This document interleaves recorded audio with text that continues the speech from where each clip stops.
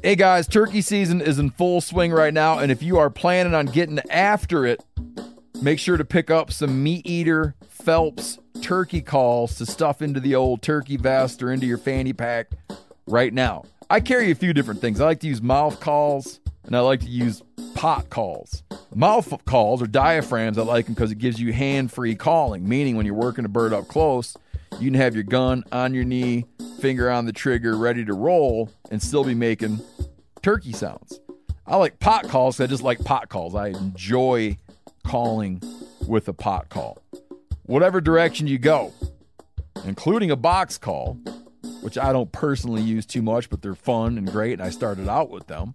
Yanni, on the other hand, one of my main turkey hunting buddies, he loves box calls. And what's funny is I'll now and then look to him and give him the look that means get out your box call and find us a turkey. So it's not that I don't like him. I just have Yanni use his. Then I don't have to carry it. Go to Phelps Game Calls. Get calls that are made in the USA and get calls that'll get them close. Find yours at phelpsgamecalls.com today.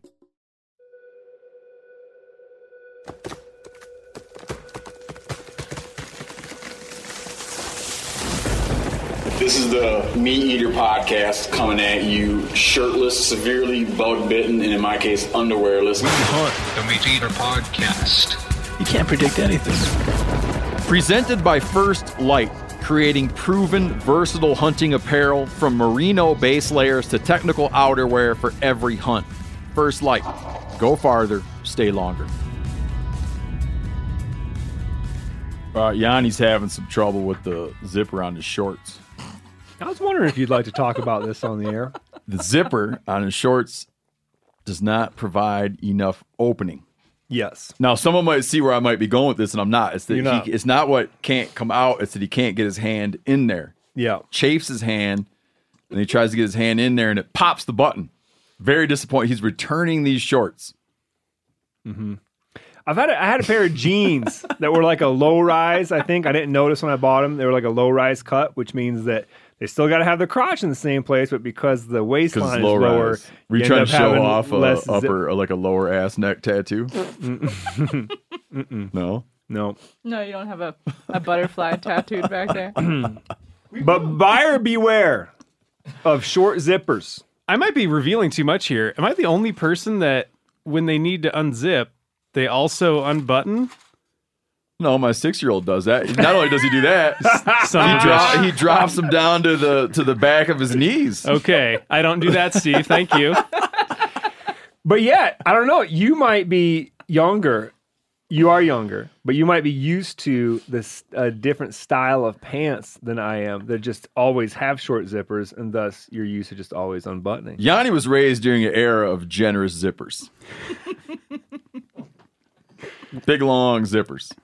What's happening? And then in this people country? got tight. People got tight. Well, I'll tell you what's happening in this country. People got tight with zipper material. Phil, joined today by historian Ted Ballou, Daniel Boone historian, like the first frontier historian, former professor in the history department of Franklin University. That's because you retired, not because you got fired or anything, right? No, it's a Murray State University. Why does it say Franklin University?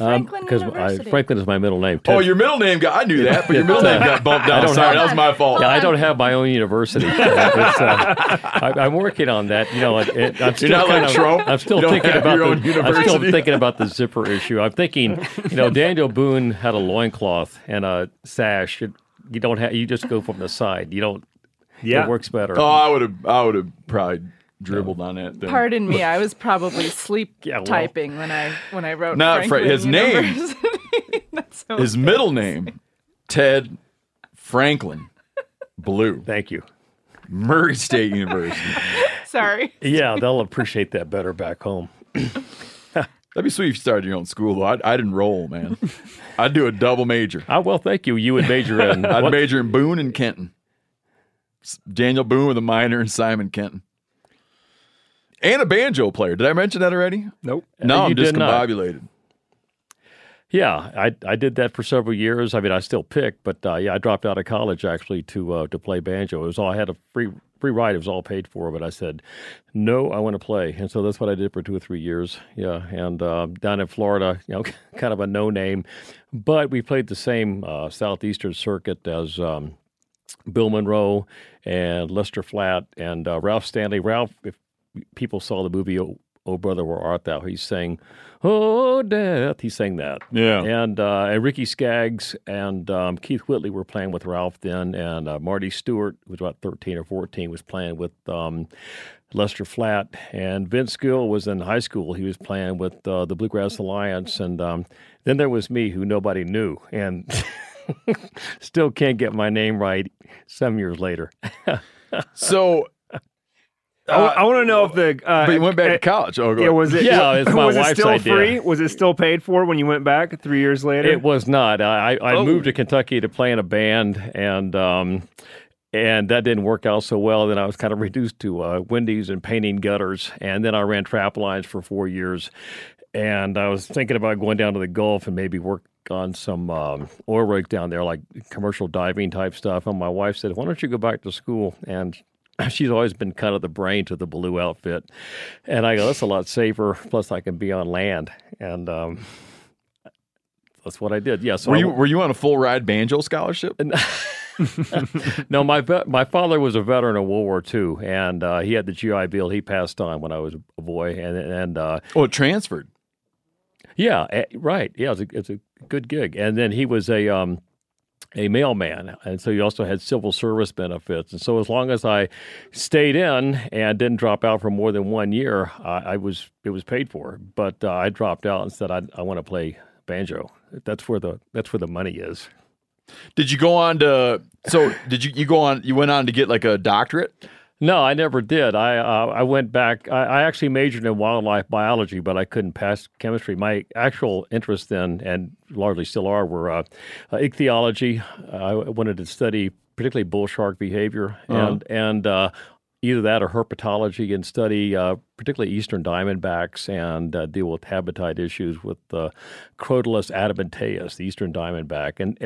But I loved history, and so when I realized that was not going to happen because I couldn't pass chemistry, I just sat down one day with the curriculum guide, and I go, what do I like? And what can I do? And so I went to history, and they were having, I had American Indian Studies, they had, the American West, and I said, I love this stuff. And I was in Kentucky, and when I was a boy, I was really hung up on Daniel Boone. I mean, mania. And 3rd, 4th, 5th grade. I mean, I literally told my parents in 4th grade, and my sister will be hearing this. She can probably confirm it. I said, I'm not going to study any more math and sentence diagramming. I just want to study Earl Scruggs on the banjo and Daniel Boone.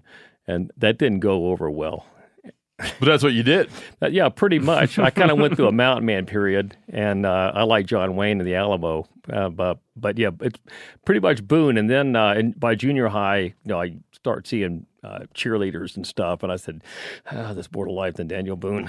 And like cheerleading. Yeah, not me personally. It wasn't. Yeah, it wasn't me personally, but yeah, it kind of. And then we moved to Kentucky. Like I said, my wife and I, her name is Lavina, which, by the way, was also the name of one of Boone's daughters. Oh, that's cool. Yeah, it is. It's really kind of unusual. And when I got back to Kentucky, I happened to go by one time. There was a flintlock shooting exhibition, and I said, wow. And it really struck a nerve. And then I read Alan Eckert's book, The Frontiersman, about... That's a good-ass book. It's a tremendous book. I mean, Simon Kenton and Tecumseh, and it just, all of a sudden, I was dreaming as a kid again about, torch cabins and... upraised ball head war clubs and flintlocks and powder horns. Take note of that war club hanging over your head? Yeah, it was. Yeah, that one. Wow. Yeah, was that specifically for me, or did you steal that from Magua? No, we were gifted that. That was from Magua. We were gifted that by a guest. West Studi. Here, Steve, use this instead of a bow. Hey, but you were an extra. We got to hit a couple things, but I want to talk about one other thing. You were an extra in Last of the Mohicans.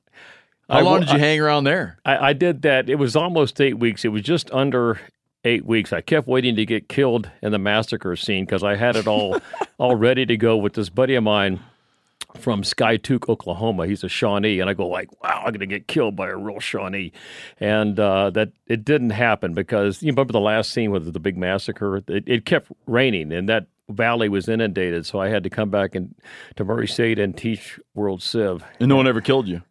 No, I got killed a bunch. I made $300 one night I made $300 in 6 hours getting killed. But how'd you get killed that time? There was cannon shredding, and you had these kind of like minor bumps that for guys. You had the real stunt men, and then they had the people that weren't that bright that would be willing to do stuff for more money. That's kind of the category I was in. And so But you had your own personal get up on.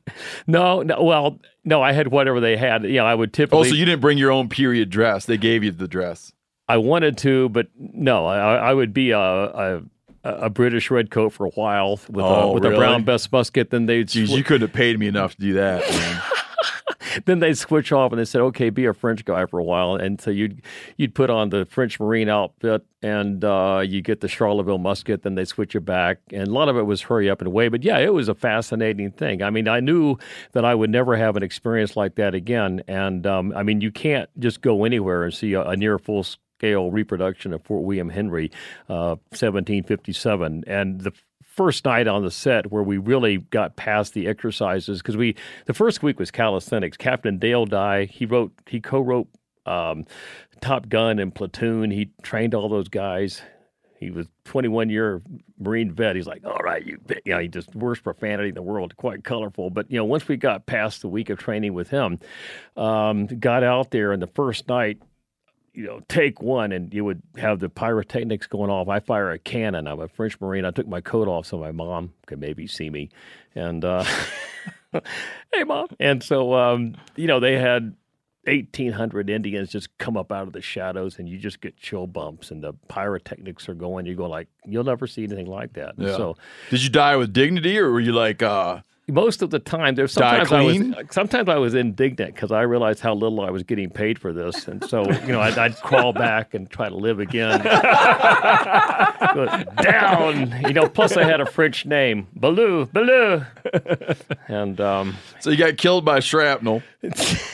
Did you get knifed or anything like that ever? No, nothing cool like that. But no, mainly it left me with really bad tinnitus. I mean, my ears are still popping because the pyrotechnics. Yeah, but they gave us little earplugs, and so that was close enough. Were they period earplugs? Foam. Oh, really? Yeah, I don't think that the Greeks. I think the Greeks had it then, because of the sponges. Okay, we'll get back to Daniel Boone. We're going to get into Daniel Boone hardcore, big time. I hope we do. Big time. What's interesting to me, and this is why I'm fascinated. Boone has been dead 201 years this year. No. Yeah. And so why are we talking about We should have done it last year when it was 200th anniversary of his death. Well, I had a book come out then, and it came out the same day that he died, September 26, 1820. And I was like, but what was going on then? COVID. So, and it was about, the title of it, where's Daniel Boone buried? I mean, that's not actually the title. I can't remember. Daniel Boone, his last days in Missouri, and the strange fate of his remains, because there's a lot of controversy about where was he buried. So I said, well, this is great. It'll be the 200th anniversary, and it'll come out, and COVID. Did it come out? Yeah, September 26th. Didn't sell like hotcakes. 35 cents a stack. What do you mean? That's how hotcakes sell. It's a Southern joke. They don't say that in Michigan, I guess. 35 it sells like hotcake, 35 cents a stack. I got you. It's a bluegrass joke. Okay, but that's we're north of that. Can I get a Southerner? We don't get any Southerners. We don't get bluegrass humor. Clay might get a joke. Clay'd probably get a joke like that. He's not here. Oh, after Yanni presented to us. So if you go back in a couple episodes, Yanni presented to us about him being out with Bart George doing mountain lion research, and they're practicing. I'll act like I'm telling you this because you don't know this. They're testing. I'm interested though. Well, let's see you get a mountain lion hanging around. Yeah, Boone's son Daniel Morgan had a real bad experience with a mountain lion. So yeah, I love mountain lions. So you're tuned in. Yeah. Let's say you get a mountain lion hanging around and they want to find a way to haze it. They want to like get it so it's not habituated to humans, spook it off. What they're working on is they go and put a collar on the lion and they approach it with sounds. They actually play this podcast to the mountain lion to see at what point, like the zipper part. we should switch it so it's a zipper, but a real short zipper sound. Yep. So check this out. You got to follow what I'm saying because I'm going to tell you something complicated. They play this podcast to a mountain lion, just blasting it. This is real. I'm not joking, man. 80 decibels. 80 decibels. And they got a radio. They already got it collared. They got a radio collar on it. So they can tell at what point it spooks from human voices. At what point it runs off. Then they go in right away and re-catch it with dogs and harass it a little bit. Then you'll go in the future and see, like, did that experience of human voices cause it to want to keep its distance? The fact that you're playing human voices and then harassing it with dogs, can you sort of like train the cat to move away and not want to be around human voices? Jim Heffelfinger wrote in about how if you played the show open where you can hear a tree falling, that he feels that would speak particularly well to the mountain lion. Yes. Who's not going to like that sound up in a tree. Well, the thing is that when they hear our podcast, it is the mountain lion is still on the ground. It's not when it's up on a limb. Yeah. Right? But even then, mountain lions spend a lot of time in the woods, almost all the time. And so, I guess depending on what habitat they live in, but even then, the sound of a falling tree might be alarming to a mountain lion. But you say they calculated that then and they skip ahead. Yeah, I think, Bart mentioned something about that. Yanni suggested they don't even play the ads to them because they don't want to like encourage consumerism. Yeah.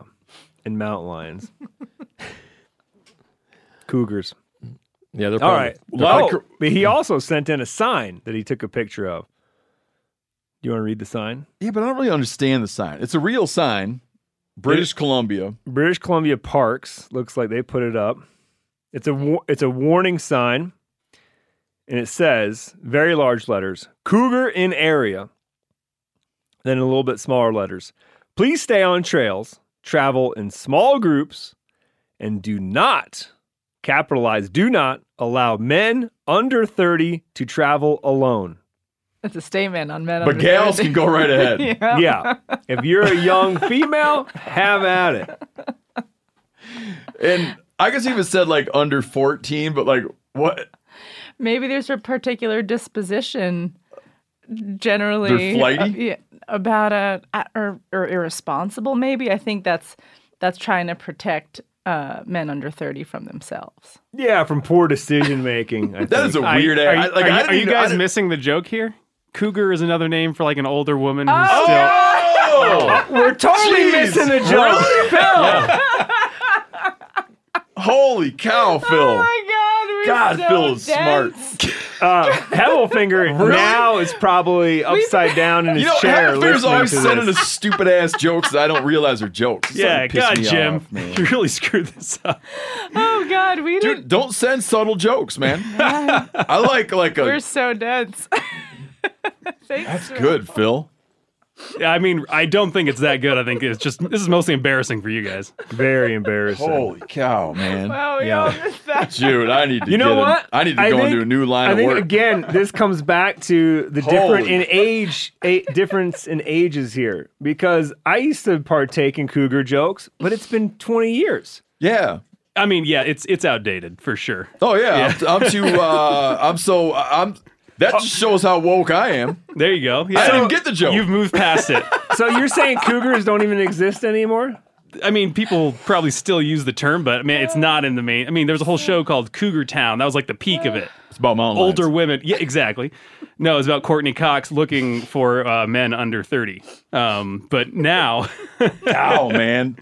Dude, that is probably the most embarrassing thing. Yeah. I got half mine to edit that whole thing out and make it that I got the joke. Okay. Hey, you know what? Let me do. Yeah, let's patch it in right now. Oh, let me say this. Okay. Then you patch this in and Sure, be like, yeah. I'm gonna say, oh, Yanni, you obviously don't get the joke. It's about older women. Okay, put that. Prowling for younger. Prowling for young. There you go. Put that all in Got there. it. You'll patch that together, Of right, course, Phil? yeah. Uh-huh. Thank you. We're losing Ted. Ted's lost us. Well, Bring we're it back. gonna Bring come it find back. him. No, I'm good. We're gonna come find him in a minute. We had a correction to do. We were talking about sex and chicks. Yeah. Ha! Chickens. Sexing baby chickens. And I was saying that with the increased popularity of backyard poultry raising, of which Yanni's a participant, people go out and they buy birds, and then they are often surprised. They buy chickens to lay eggs, and they're often surprised to find that one day it wakes up in the morning and goes, right? Mm-hmm. And I was talking about how I felt that there was some issue where it was extremely difficult to sex young chickens, right? And a poultry grower in Delaware says it's really not that. Commercial poultry grower. Check this out. He says, male chicks have even feather follicles at the edges of their wings, whereas females will have notably long and short feather follicles. He says this strategy is pretty spot on. There's also vent sexing, which Brant showed us with ducks, where you squeeze the feces out of the chick, which opens up the chick's anal vent, called a cloaca, slightly, allowing the chicken sexer to see if the chick has a small bump, which would indicate that the chick is a male. Now, if you want to sex a duck, you can open that cloaca up, and it looks like a little worm in there. Like an inside-out worm or a worm? Like a little wormy structure in there. Okay. And that, when engorged with blood, that's the second time engorged has been used in reference to cloacas on this show and this year. Yeah. Engorged with blood, you can tell that it's a male or female. Did you know that, Yanni? I did not. Why would you, are there certain duck species that the males and females look the same from the outside? Or if you kill an immature, that's what it is. You kill an immature one. Ted, do you know about this? You know, I don't, but okay. I was just thinking that it's hard to sex beaver too. You know, I think the organs are internal. Yep. We actually rehabbed one. Can be done. When you skin them, you know right off. Yeah. I mean, but that's kind of intrusive. Put them up on the old. It often leads to mortality events. We rehabbed one for 6 or 7 months, and it got to be kind of onerous, and we didn't know if it was a boy or girl. You took care of a baby beaver. We did. I at that time I was teaching at Murray State, and I went into class one day, and there was a big box in there, a cardboard box, and I go, "What's this?" And they said, "It's a beaver." I thought it was a joke, like, "Oh, okay, sure, I'm game." I opened up, and it really was. It was a kit beaver, and there had been some frat guys out there. I think blowing up dens or something. I'm not sure. I don't, And so there was this one kit that had survived all of that, and these sorority girls. I don't know if they were AO Pi, maybe Alpha Gams, Tri Sig. I'm not sure. But anyway, the sorority girls. Not important. Is that relevant? No. Give them a shout out. Anyway, they brought the baby beaver, and I went, what am I going to do? And so I would think I was lecturing that day on Mesopotamia, and every time I'd pause talking about irrigation, I would go, "Nyeh," and I would go, and they'd go, "Oh," and so I said, "Okay, we're going to take it home." So we took it home, and we bottle raised it. It's kind of like, remember the guy Archibald? What was his name? He thought he passed himself off as an Indian. He called himself Gray Owl. The only Archibald I know is Rutledge. And so we rehabbed this beaver for a while, but we had an understanding landlord, but after a while, you got to start replacing doors and replacing table legs and. So the beaver would chew that stuff up. Yeah. I mean, the teeth, they grow all the time, so they got to But we never knew if it was a boy or girl. That's the point. Yeah. Back to the relevant, we didn't know if it was a boy or girl. So we just called it baby beaver. Then he got to be less a baby, and so it was pretty good in speckleware with bacon over the top. No, I'm just kidding. You turned it loose. We found a beaver rehabber up in northern part of Kentucky, and took it up there, and hopefully it stayed out of 330 conibears. Beaver always shine. Speaking of beavers, we had another correction. Some people like real riled up that I screwed this up. So I was saying how snares used to be snares and they got rebranded as cable restraints. I was wrong. A cable restraint has a relaxing lock on it. I thought like a relaxing lock was a snare with what kind of lock? It's a relaxing lock on a snare. But they're like, no, very big difference. Very big difference for you people out there who care tons about snares. A snare is when they're using the term snare, they're talking about a dispatch, a kill type trap. A cable restraint. Because the mechanism never relaxes. And every time it moves, it just cinches tighter and tighter. And you'd rig it up so that so that there's like entanglements. You might like rig it to a tree and wrap around the tree and tighten up and kill it. But they're saying a restraint is rigged different lock. You don't have any kind of impediments around it that might cause it to get tangled up, and it's rigged very much to keep the thing alive. Cable restraints, folks.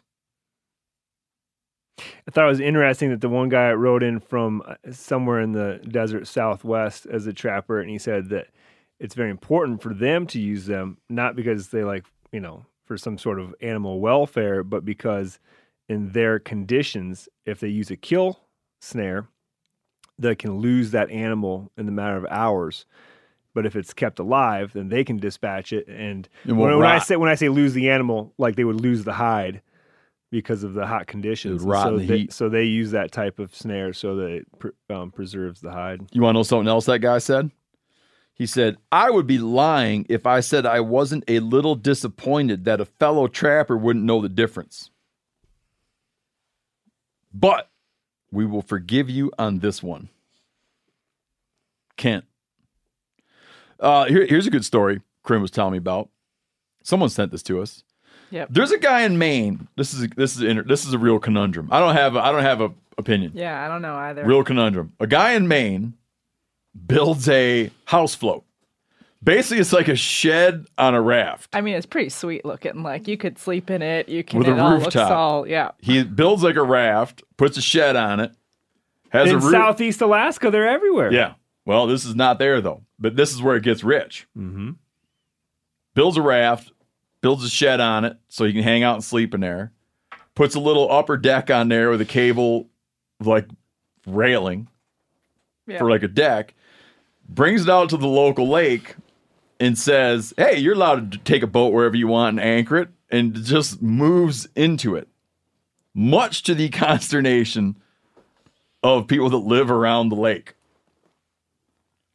Other houses on the lake don't seem to bother them, but they are very perturbed that this guy is living on their lake in his raft shed.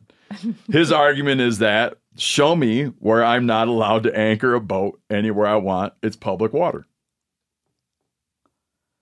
I don't have an opinion about it. Yeah. Kind of rooting for the guy. Me too. But then one person says how he docked up a few hundred feet for their house and spent the whole summer out there partying. Right. And he has a lot of people. He's a partier. Oh yeah, he parties. No, but someone claimed he had like 31 people in and out that day, and he said he had never had more than I think a couple. And he said anyone on the lake is welcome to come out, bring their kids, and jump off the roof. It's open to anyone to party. Yeah. They say he can have as many as 16 boats tied up to it at once, but I don't know what the hell kind of boats they're talking about.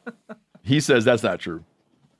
Anyways, they're going after him. They're trying to pass an ordinance now about mooring. I don't have an opinion about it. Now, I grew up on a little lake. If someone anchored off my mind. If someone, it's okay. But if all of a sudden there was 100, I'd say as long as the guy doesn't have a stereo going like 12 hours a day. Yeah, but what if there's yeah. 100? All of a sudden you can't go water ski because there's too many float houses.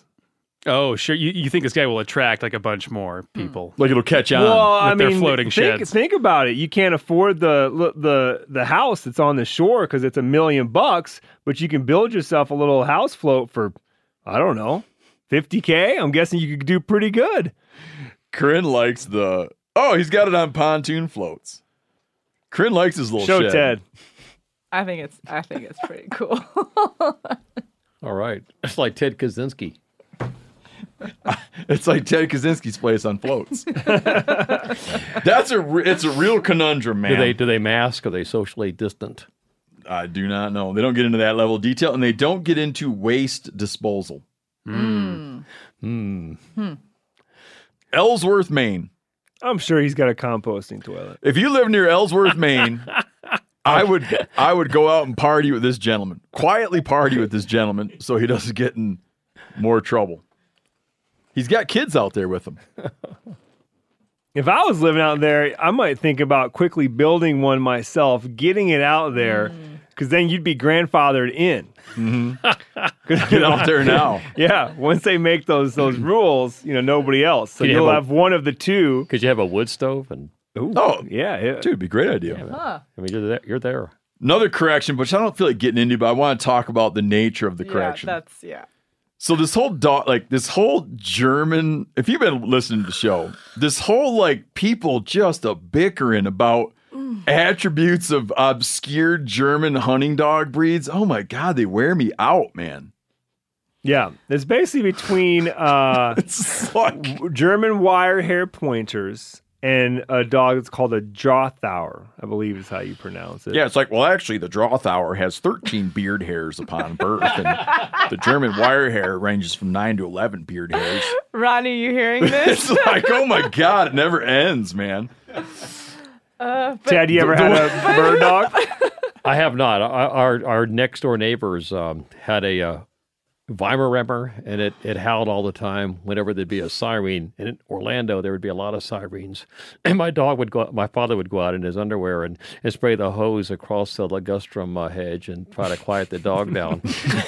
and the lady, her name was Irene. We'll leave the last name anonymous, but she saw my dad out there in his undershort spraying the hose and didn't realize that was my dad. And so she called my mom and said, "Myra, I don't want to scare you, but there's a man outside in his underpants."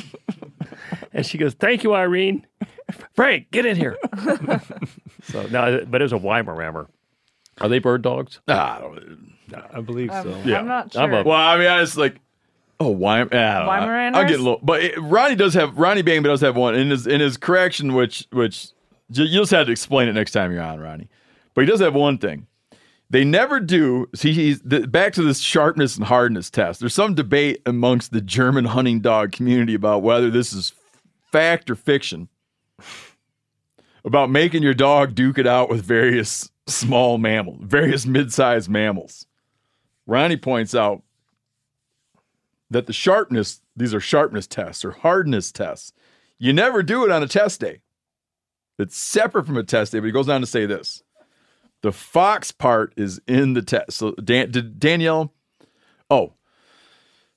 here's the other update. The dog, you know how Danielle's donating the dog to our auction house oddities, which started this whole? Yep. That dog's now pregnant. What do you call it when you're pregnant and they put that little wand over your belly? Sonogram? Ultrasound? Ultrasound. Oh, hold on. The mother of the puppy that was going to be auctioned off, or the puppy that was going to be auctioned off is already pregnant? No. The dog that will birth the puppy that we will auction off in the auction house of oddities. The way you just said it, you were making it sound like a puppy was pregnant. No. It's Irish puppy. What was that old joke? Irish twins? Anyhow. What was I getting at? Oh, the dog's pregnant. The puppy's on its way. There's at least 5 of them in there. They did a ultrasound on the dog. And that guy was talking about all this German dog stuff, which I like. But Ronnie goes on to say this. Here's the test that they do that involves a dead fox, okay? You get yourself a dead fox. Tie it to a cord. Give that cord to a judge. The judge then drags the fox 200 meters. You can tell we're talking about European stuff because it's in meters, not yards. Drags the fox 200 meters and leaves it behind a rail or a corral of sorts. Okay, drag the dead fox all around, put it in a corral. The dog gets there by nose, which Ronnie says is not a big deal. But what is a big deal is the dog has to jump into the corral, grab the dead fox out of there, jump out, and return it to their owner handler. That test is referred to as the fox in a box. And he goes on to say, true shit there. So no doubt someone will write in to tell us how that's not actually true. Right. And I think maybe we need to... That sounds like some Dr. Seuss shit. Actually, that should be another shirt. We should make Fox yet and a new shirt. Yeah. Fox and socks in a box. Dude, the macro fructification t-shirt's coming along nicely. There's going to be like 100. What are you waving off? Oh, Ted again is wondering what we're talking about. It doesn't matter it's not that important. because that's the last thing, and now we're getting back into what we're talking about. But I'm saying I was just like waving him off as in like the Macdo. I can't pronounce it. Well, I've got a question, Steve, because you've been saying it more correctly. Are we getting do the T-shirts have the incorrect word on it, macrofructation, or do they have the real one, which was macrofruitification? What would be a better T-shirt would be the email chain of people arguing about this. Okay, What was the consensus? My role here at the company allows me to have final say on certain things, and one of those things was what this T-shirt would say on it. I felt that I was so close to right that I wanted to have the right word. So the shirt is a collection of beautiful mushrooms, a sketch of a collection of beautiful mushrooms, and it says simply macro fructification, not macro fructation, because the problem is it's so... My wrong word was so close to the right word that it's not really like... It's not that funny anymore. And Brody even agreed. He's like, then it just is confusing. Yeah. But there's only like 100 of these shirts. We're going to sell them. They'll be gone in an instant. Oh, they will be. We'll need to do And then we'll do Fox in a box. Has it been designed yet? Has the shirt been designed? Sharp looking shirt. Okay. There's only 99. I was going to make a suggestion. There's only 99 available because I want one. Oh, that's too bad. We'll need to make more. I think the demand I'm will wrong. be high. It's 144. Because they sell them by the dozens, apparently. Oh, okay. Eggs, traps, and apparently T-shirts are sold by the dozen. Okay. Will we get more in if That they is get true. sold out quickly? No, it's a one-off. It's a one-off. What's the price on these? About a few $100. Stack of hotcakes. I guess I'll hold off. You know what I feel like there's a lot of demand for, and we should do again since we're on the No, tell talking me. T-shirts, is a Blausch T-shirt. Yeah. Let's rip off 144 of those buggers. Yeah. Fox in a box is going to be I a think sweet we shirt. need to do that. It'll be Ronnie. In flip-flops.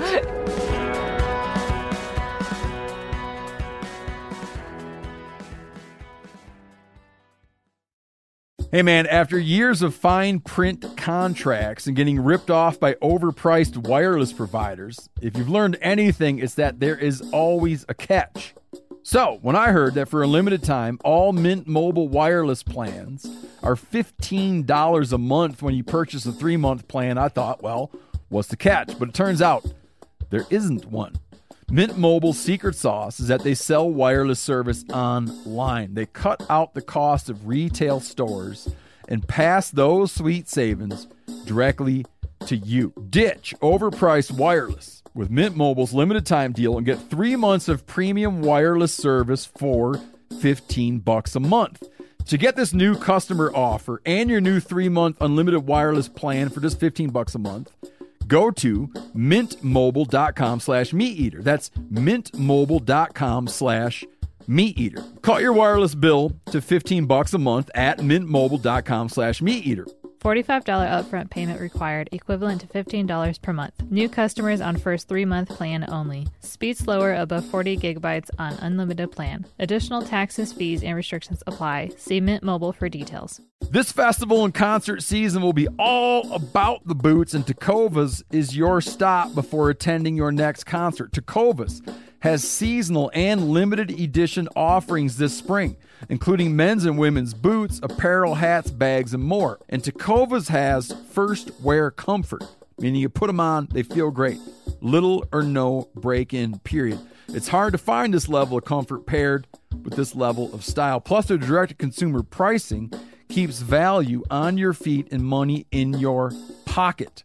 Just ask my buddy Chili, who's been slipping around in his Tecova boots, talking about how great he feels in them. He loves them. Yeah, Steve, they're very comfortable. They're very fashionable, and I enjoy wearing mine around the office and anywhere I go around Bozeman. Stop by your local Tecovas store, have a complimentary drink, and shop new styles. The smell of fresh leather and a friendly staff are at your service. Many stores have leather custom branding to make your boots truly personalized. And with regular live music and events, there's no in-store experience like it. If you can't make it to a store, just visit Tecovas.com. That's Tecovas.com and find your new favorite pair of boots today. This show is brought to you in part by BetterHelp. Now, we all carry around different stressors, big ones, little ones. When you keep these things bottled up, it can start to affect you in a very negative way. Well, therapy is a great space to get things off your chest and to figure out how to work through whatever's weighing you down. Like, figure it out. That means figuring it out with someone who's impartial, who's able to sit down and hear what you have to say and think it through with you. If you're thinking of starting therapy, give BetterHelp a try. It's entirely online, designed to be convenient, flexible, and suited to your schedule. Just fill out a brief questionnaire to get matched with a licensed therapist and switch therapists anytime for no additional charge. Listen, there's no such thing. It's like you're not so tough that it doesn't do you some good to talk to somebody now and then about what's on your mind, okay? Get it off your chest with BetterHelp. Visit BetterHelp.com/MeatEater today to get 10% off your first month. That's BetterHelp, HELP.com/MeatEater. See, now, just to clear up now we're back to talking to you. Yeah, great. It's I'm glad I came up from Kentucky to hear about all this. It's but that's good because I've never been to Montana. I've never been this close to Canada. You know, I wanted to sing, maybe have some Neil Young angst or something. And you're essentially in Canada right now, man. Daryl Hannah, maybe she's been to Canada. I bet I've seen Gordon Lightfoot twice live. Really? Oh, yeah. Yeah, I mean, he had a great guitarist back in the 60s, Red Shea, great acoustic guitarist. He did, If You Could Read My Mind, the guitar parts there. If you could read my mind. Steve, I'm reading your mind, man. I'm reading it. Tell us what a long hunter was. Yeah, a long hunter was a professional hunter that crossed the Alleghenies. They crossed the Blue Ridge. They came from western Virginia, western North Carolina, eastern Tennessee. They supplanted the Indian in the deerskin trade, and it could be either seasonal, you hunt deer, or it could be year-round. You could also, like Boone did, by the second or third frost, you start trapping beaver, and then as the season rolls around again, you kind of switch off, and by April, May, you're killing deer again. But yeah, it was they're kind of like the forerunners to the mountain men. But, of course, the mountain men, their number one quarry is what? The Rocky Mountain trappers wanted what? Beavers. Yeah, and for the long hunter, the number one quarry was the... white-tailed deer. Yeah, white-tailed deer. And in both cases, fashion drove it. And it was male fashion. And... the male fashion. Male fashion. I mean, women... they had some deerskin dresses, I guess, and whatever. And but it was breeches, saddles, shoes, gloves, the fancy yellow pumps you wanted to wear when you went ballroom dancing, and they were taking out deer literally by the. They were making like pump shoes with deer hide. Yeah, typically dyed yellow. Yeah, it was a huge industry in London. London was actually one of the global centers of whitetail deer processing. And is that right? Really? Yeah, and there was a number. It was a cottage industry. There was a number of tanneries, of course, in the American colonies as well, and it was kind of ad hoc. It wasn't as well bureaucratized, is that a word, as, say, like the Hudson's Bay Company, which begins in 1670. And that really is,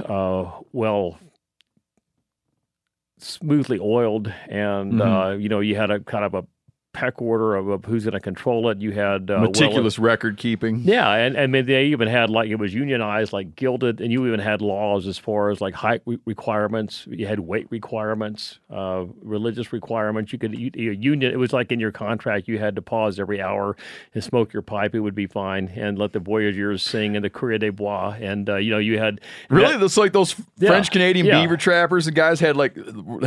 It was in their contracts, man. Every hour we can stop and sing our chanson. And I don't know what they sang. I used to, Alouette. Oh, yeah. I'll tell you exactly what they used to sing.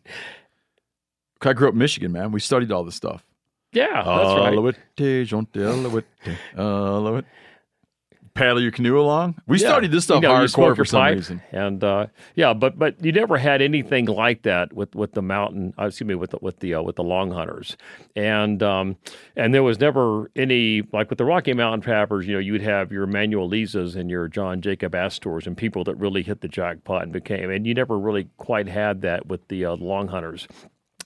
But ultimately, that's an interesting point you're bringing up. That not only is like so decentralized, but right, like America's first millionaire was a guy that got involved in the beaver trade. But I never thought about that with all this, like in that Boone era of the whitetail hunters, they weren't like producing millionaires. At least not ones we know today. That's true. Well, was he the first millionaire? I thought it was George Washington, but he did it on land. No, I thought Astor was America's first millionaire. Maybe I'm wrong. Crane can find out for us. When you get off at Astor Place in New York, the subway station, Astor Place subway station, there's beavers in the tile work. Wow. Yeah. Oh, yeah. There's beavers in the tile work of the subway station, New York at Astor Place. I spent so much time in that subway station. Well, you were looking the wrong way. Yeah. Wow. Okay. You were facing out, watching the rats down in the little track area. That's what I used to like to do, stand there and watch those rats run around. Well, that was the big money era. You had the Dutch there, and the beaver and the Bible just kind of are really critically important to the settlement of America, particularly the beaver in that area. And so, What was the what were the years when the long hunters like Boone were most active in their hunting? Yeah, it's really short. You really could kind of sandwich it in between the very end of the French and Indian War, 1762, 1763, right in there to about the very beginning, the first salvos of the American Revolution. If you're going to put that in movie terms, think like from the Last of the Mohicans to the Patriot. Like right in there, you have the long hunter period. And the real heyday really is quite brief, and it's fairly well defined from about 1769 to about 1772, 73. So, I mean, it's a tiny span. Now, you always had market hunters. 4 years. Yeah, well, I mean, that, when you start drawing delineations like that, you're going to get people that, no, it's not right. You always had market hunters and market hunting. I mean, that goes back a long ways. But as far as like the classic period, 1768, 69, that's when you had the big fur brigades coming in that weren't, Boone wasn't necessarily part of that. Boone hunted far more solitary, which is brothers, brother-in-law, kith and kin, that kind of thing, a few neighbors for camp tenders. But you had guys like James Knox coming in from the New River Valley of Virginia, and Knox comes in with 22, 23 men, and they sometimes engaged in deer shooting, like 23 guys going to hunt whitetails. Yeah, and they're each bringing in, and these are pack horsemen. These aren't guys coming in little backpacks. They're not out there just trekking around. They're coming in, bringing in each two to three pack horses each, with all their traps and so forth. And these are hand forged double long spring traps. And that's the difference, too, in the Indian method. The Indians are hunting the fur bearers. They're gigging them, they're shooting them. Well, whites were trapping them. And this is when you really have the development of like the long spring trap, the double long spring trap. But they're hand forging them before you have, like Oneida and Victor and those kind of folks. So they were equally trappers as much as they were hunters. They could be. I think Boone, and people tend to overlook this, I think Boone was addicted to beaver trapping. Throughout his life, almost to the very end, he would still go out there and trap beaver. Yeah, they talk about trap beaver and otter in the wintertime. And, beaver, again, it was the fashion that drove it, and particularly in Europe, because the European beaver was pretty well trapped out by the 1600s. And so, wanting to wear a beaver fur felt hat, you can even read about them in Chaucer and Shakespeare. And so it was really a cultural thing. So that really drove the beaver industry. And of course, by 1840, that's if you talk about the Rocky Mountain trappers, that's when you have the fashion switch to silk, and that ends that. But that's really a thriving dynamo during Boone's period as well. The beaver fur felt hat, and then the deer skins. And so, you could be seasonal, just go for the deer, and typically it would be about from April through about the second or third frost. They wanted the deer skins. I'm talking about the actual skin, when the skin was thin because of the tanning processes of the day. They weren't using big chemical tanning vats. If you got the skins tanned, and they had 3 different levels of skin gradation. You could get them grained. That meant that they were fully processed, tanned, ready to go, and that could be either, if you got them through the Indian trade, a brain tan, or through the white trade, typically an oak tan of some type, or they were even using salt alum. Or you could get them half-dressed. That meant that and this is what Boone and those guys are doing, the long hunters were half-dressing the skins, meaning that they would go out, they shoot the deer, they de-hair it like with a courier knife or what do they call them?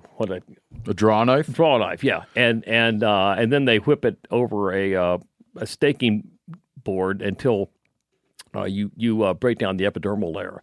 And then you would get about 50, and you could fold them up, and you would put them in a bear skin. And so they were typically wrapped in bundles of 50.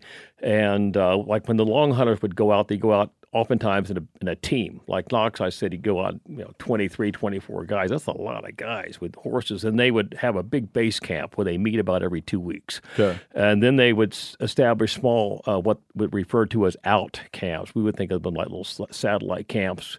And even Boone, when they first go to Kentucky the first time, they had a base camp, and then they would have about 6 or 8 satellite camps. And you would team up. It'd be, Steve and Giannis. They go out, and hopefully they don't get mad about something. They hunt and do their thing. And then every 2 weeks, they bring them back to the camp, and they would wrap them up in they would wrap them up in bear hides, and they would put them up on scaffolds. Typically log scaffolds about 8 to 12 feet up off the ground. Because of what? Just keep stuff out of them. Yeah, like what? Bears. Yeah, bears, wolves, right. And a lot of times, too, they would put dried buffalo hides. They would stretch those over the top, like a hairy piece of plywood or something, because... For rain? That would be part of it. You would, tilt it and kind of deflect the rain, but it would also keep the buzzards out, because the buzzards would land in and they would claw into them as well. Gotcha. So yeah, there was all kind of. It was a hazardous enterprise. It was extremely hard. It was arduous. People tend to look at these folks like the Daniel Day-Lewis type or something. These are hard-working guys. There's a lot of ways to die out there. The business itself is very, very hard. You can lose your profits either through, rain, maybe a bear claws into it.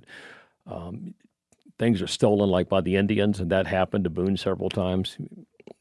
particularly like in his first big long hunt to Kentucky in 1769 to 1771. Boone's robbed 2 or 3 times by Indians. He goes back after being on the trail literally from May of 1769 to May of 1771. He goes back to the Yadkin Valley to Rebecca and goes, well, we're broker than when I left. Yeah, he had 2 small fortunes stolen from him on that trip, right? Yeah, but he had seen Kentucky. And he knew the way in, and he had explored it more than any white man in the settlements. And so that's kind of paves the way, whether providentially or by chance or however people want to interpret that, for Boone, he becomes the great icon, the first true frontier hero.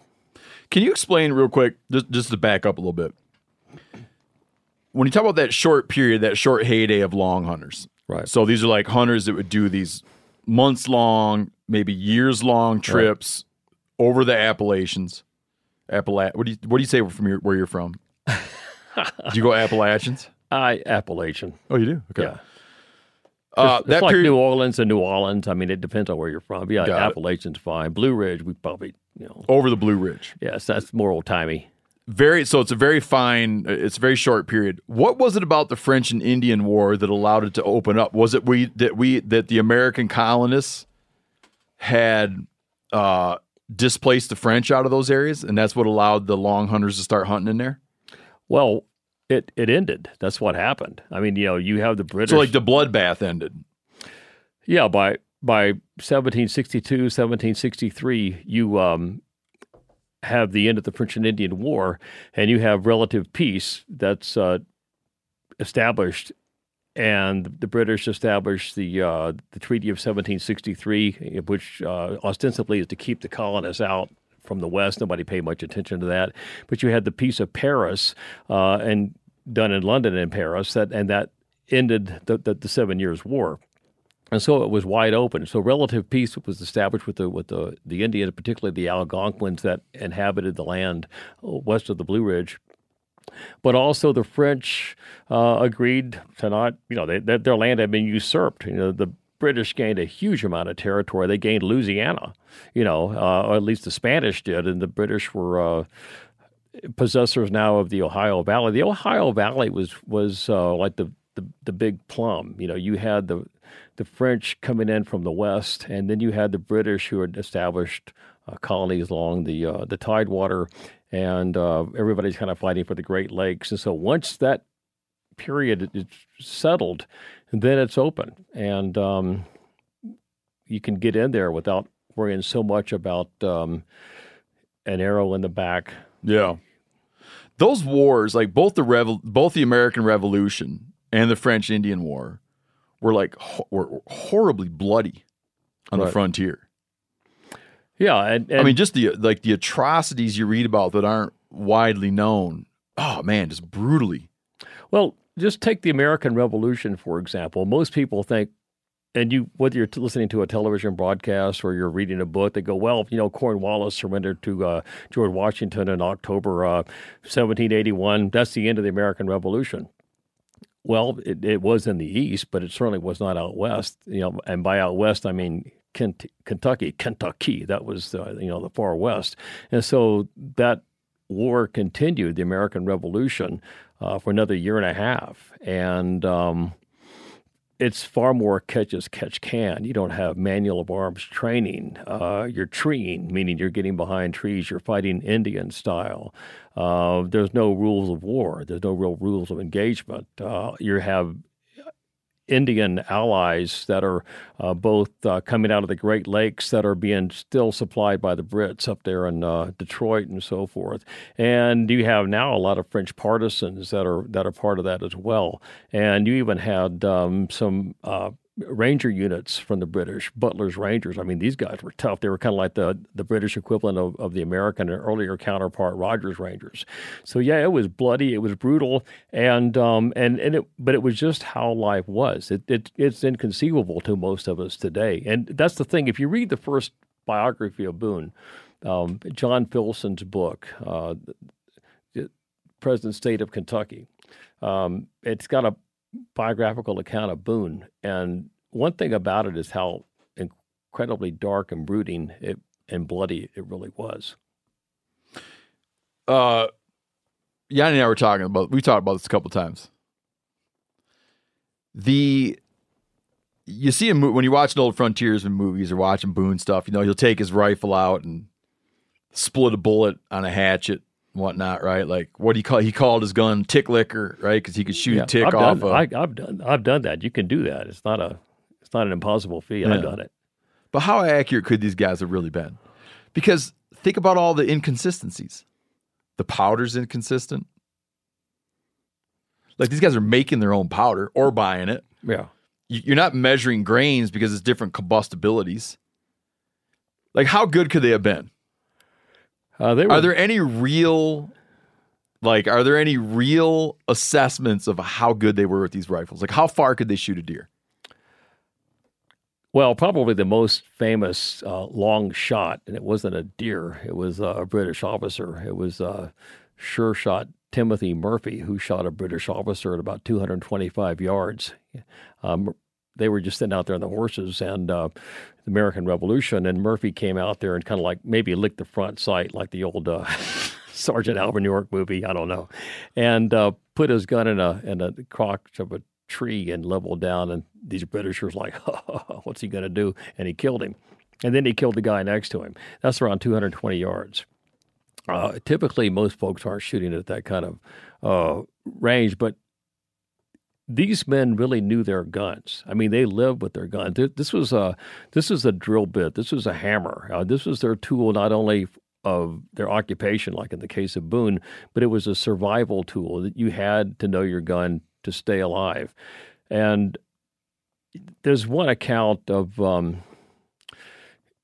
a Rev. War officer, Daniel Broadhead, who encounters a number of Samuel Brady's men. Brady was a scout. Little is really written about him. He's in his own way kind of an unresolved Indian hater. His family was killed by Indians. He had these men with him like Lewis Wetzel, who were just really dangerous and scary. But Broadhead comes across Brady's men, and they challenged them to a shooting match. And Broadhead men are all using muskets, and Brady's men are using long rifles.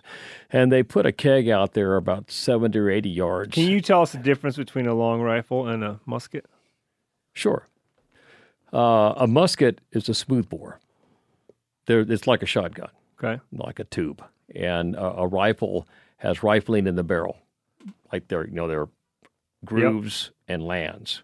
And that was actually done by the Germans in around 1550, 1560. And it was really incidental. That had nothing to do with accuracy in the very beginning. It was kind of a fix on how do we fire these guns and keep the black powder from smudging the barrel afterwards. Because black powder, once you fire it, it's hygroscopic. It absorbs moisture. And so after you shoot it a few times, particularly with a smoothbore, it can really clunk up a barrel because, there's no place for the fouling to go, the soot.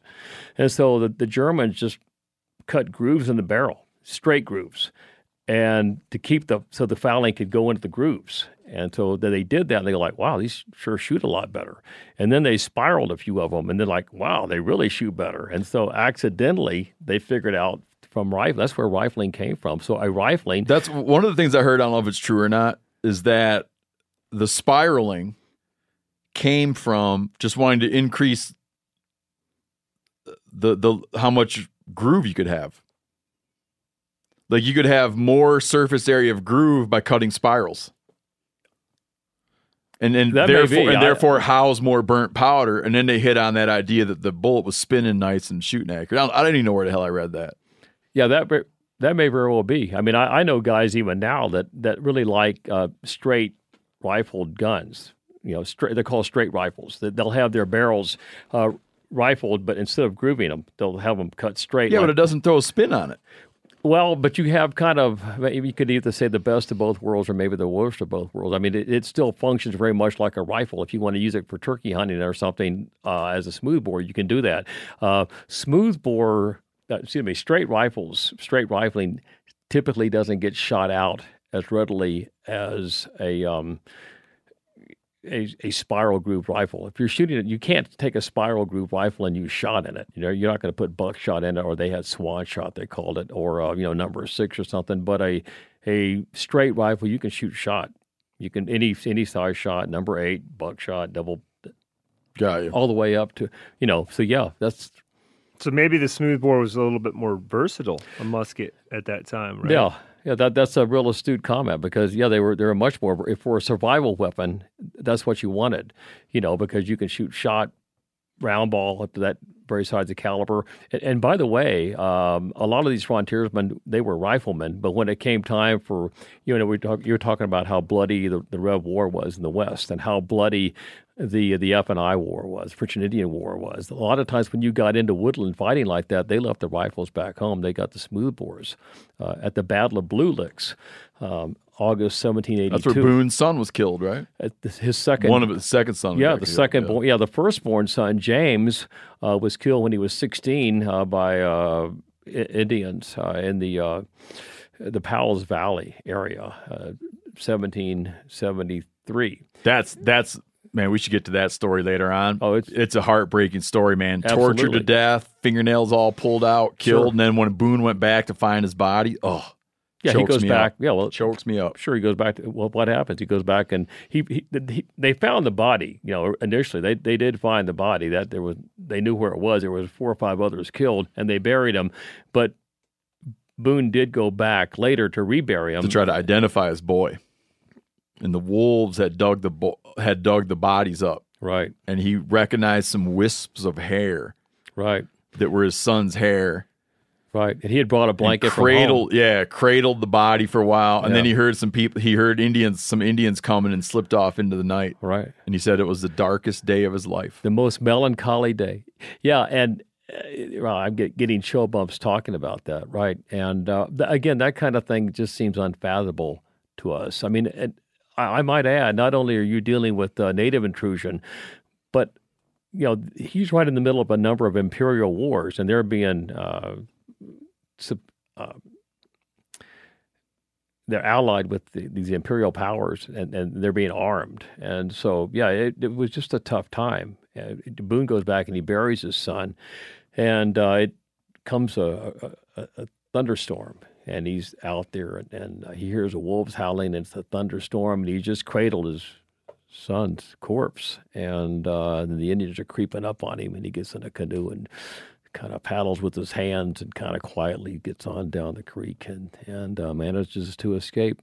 Another close call.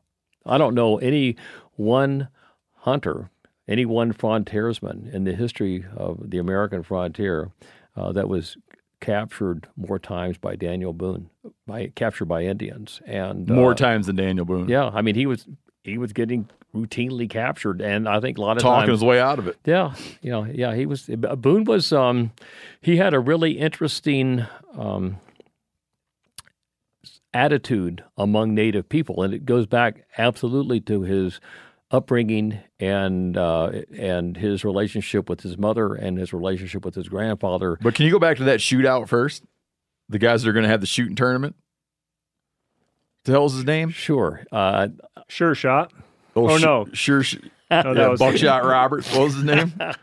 No. He was the guy that shot the... Sure Shot Timothy Murphy was the guy that shot the British officer. And, maybe it was just his time to go. I don't know how you look at that. But yeah, the two groups that ran into each other. Yeah, that's exactly. It was Daniel Broadhead, I believe, who was an American Rev War officer. I know I'm going to get all kind of people correcting me later on some of this stuff. But he sees Samuel Brady's contingent of spies. They call them. They were scouts. We would call them scouts. They were spies. Spies for the British. No. These are American guys. Okay. I mean, these guys are dangerous. I mean, you've heard of Rogers Rangers. Yeah. Yeah, these guys were like Rogers Rangers, but much more freewheeling, and they had a number of people that really had vendettas against Indians. And so, they put small rum kegs out there. It's about the size, circumference-wise, of maybe a softball, 60 or 70 yards, and they're hitting it in some cases 100 times out of 100. And Broadhead had his musketeers, and he had a few riflemen come out there and throw down on it. Not a one of them hit it. Yeah, so I mean that it's not perfect, but I mean that does give you an idea. They took a piece of paper, kind of a precious commodity, and put that out at about 40 or 50 yards, and the same kind of thing. Every one of Brady's men either hit it square. I think they all hit it square. I think one guy nicked it. I think there were 13 of them. They all hit a square. One guy nicked it. A piece of paper about the size of, we might say, a silver dollar, out there about 50 or 60 yards. And again, they brought in Broadhead's men, and none of them hit it. So, which was the crew of guys that were the spies that were out just like roaming around exacting revenge? That's Samuel Brady's men. They call Brady's Rangers. Yeah, okay. And I mean they were rough characters. Oh my goodness, yeah. And like Louis Wetzel. I mean, Wetzel's one of these kind of guys that, in some ways, it's like the Greek could sort of raise to the pantheon of heroes. In some ways, maybe not. Maybe he's like the anti-hero. His family was killed by Indians. He was captured himself as a boy and wounded, and had part of his breastbone shot off. He was about 12 or 13 years old. And Wetzel grew his hair long. It came down about to his calves. Really? Yeah. And he would tie it up in long braids, long queues, and he would shake them at the Indians. Like Princess Leia. Yeah. Dun, dun. They had that music then. And and unlike Princess Leia, he did have his ears pierced. Maybe she did too, but he had silk red tassels in his ears. And but he would taunt the Indians. Kind of a striking looking character, huh? Yeah, he would just taunt them. He's like, come collect these. And there would be 4 or 5 Indians. And Wetzel would take them on, just him. He would just charge right into them, 4 or 5. And he'd shoot and take out one. I know this is insensitive to a lot of people. I'm not condoning any of this. I'm just, it's a different time for a different era. I don't know, mentality-wise, judgment-wise, we can't relate to what these people thought, how they dealt with these issues 225 years ago. I mean, whether it's imperial forces in your world, NATO allied forces, whatever. And so he would take out one. Well, of course, they run after him, right? And he would spit a ball down the barrel. He really had mastered the art of reloading on the run, and probably had an enlarged touch hole. He would pour. A touch hole is the part of the gun in the breech where when you have a flintlock and the lock clashes and it hits the frizzen, the flint hits the frizzen, and the flame jets through the touch hole. So he probably had an enlarged touch hole. So you would close the pan up until you'd butt the gun on the ground. The butt. Well, that. Once you've got it loaded, you just butt the ground. It self-primes. You spit the ball down without a patch. Like the powder that he poured in there would pour out and get into the pan. Yeah, and see, he's loading straight from the horn, like in the John Wayne movies. I mean, nobody loaded straight from the horn unless you just had to. Like a free pour bartender. Oh, that's an important thing to mention, because everybody thinks that you just free poured from the horn. So how did they measure it? Yeah, okay. Yeah, but typically with the care and tending of an American long rifle, later becomes known as the What did you just say? American long. No, the care and tending. Care and tending. Okay. Yeah. You just basically had to deal with a long rifle, and I would encourage listeners to go out and buy a flintlock. I got one. I tried to shoot some deer with it, but some would always go wrong every time I shot at one. Well, I don't know anything about your flintlock. I didn't say that trying to, but me neither. But anybody that's ever shot one can say the same thing. But yeah, get a good one. But yeah, learn how to operate that gun. Because the first thing you do is you'll buy a good flintlock, and then you'll go like, I got to shoot it. And then you go like, well, how am I going to carry my powder? Well, how do you carry your powder? Listen, man. We were idiots. We went to go to the Pennsylvania's flintlock season. Now, my buddies do it a lot. I didn't. So, I get one. How do you carry the powder? Carrying the powder horn. Okay, so you do. You do. Did. Okay. That yeah, I mean, that's what 3 people, days. Yeah, people should do that. That will put them in touch with their forebears. It'll put them in touch with our subject. Boom. No, that's not. I'm lying to you. I poured it into I had a powder horn, but I wanted up pouring it into those little, looks like a little old style film canister. I poured it in there, pre-measured. Yeah. Some people used to keep seeds in those. Dude, a lot of deer had close calls on that trip, man. They don't even realize. Well, anyway, back to the care and tending of an American. Should get them on close calls part 2. The deer. The American long rifle Different here perspective. intending. Yeah, I mean, you have a powder horn suspended on whatever side is most comfortable. If you're left-handed or right-handed, I have it on the right, in the curl of the horn and all that.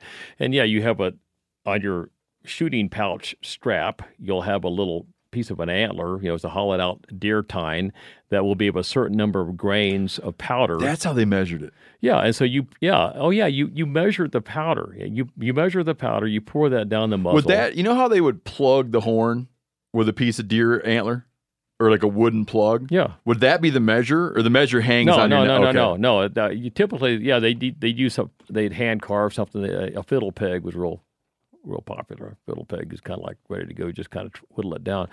But yeah, you take the horn and you pour into a measure, and you already know, because these guys live by their guns. Okay, and if any of your listeners can do the same thing, because they'll figure this out too. You have, say, like I've got my rifle is 60 calibers. I shoot about 65 to 70 grains of powder. Okay, so I have a little deer antler that's hollowed out there, and I pour to that top, and I'll dump that down the barrel. Then you take a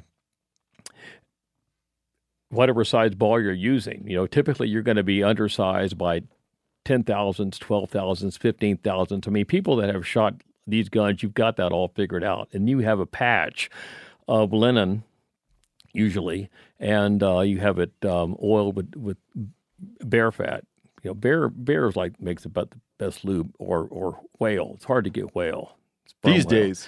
Yeah, you just can't run down to Bass Pro Shop. Go, I need sperm whale oil. Where can I get that? And so, then you ram it all down. You got to prime it. But you still now use bear grease as a lubricant? Yeah, always. Where do you get that at Sportsman's or? No, from black bears. Get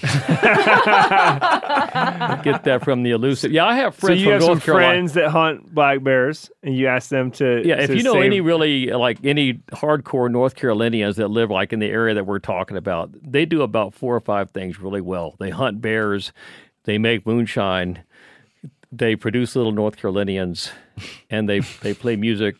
And they make moonshine. I already said that. And that sounds like a Bear Grease podcast But they really like episode. To do it. Yeah, you should. Yeah, you should go down there. Yeah, and they always have that kind of stuff. And so, yeah, it is the best lubricant. So you have a grease patch of linen in your ball. Yeah, be careful with that one. And yeah, it takes lead balls to shoot a flintlock. Got it. I got it. Oh, I didn't even get. There's a joke in there. Oh, yeah, I get it. Yeah. Okay. Boom. Okay. And so yeah, but you don't pour from the horn. If it was a clutch situation, yeah.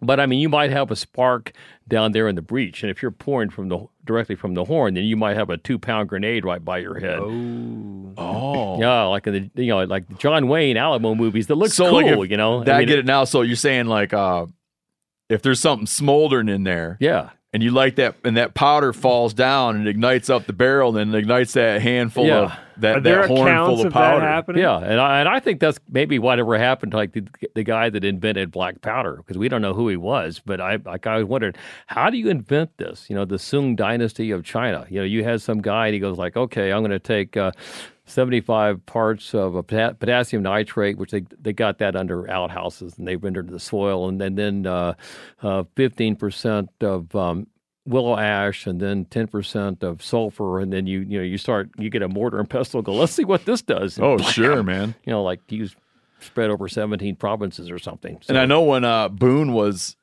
would make his own powder, yeah, they would. There was some part of it they like to take the willow ash, and they wetted it with their own piss.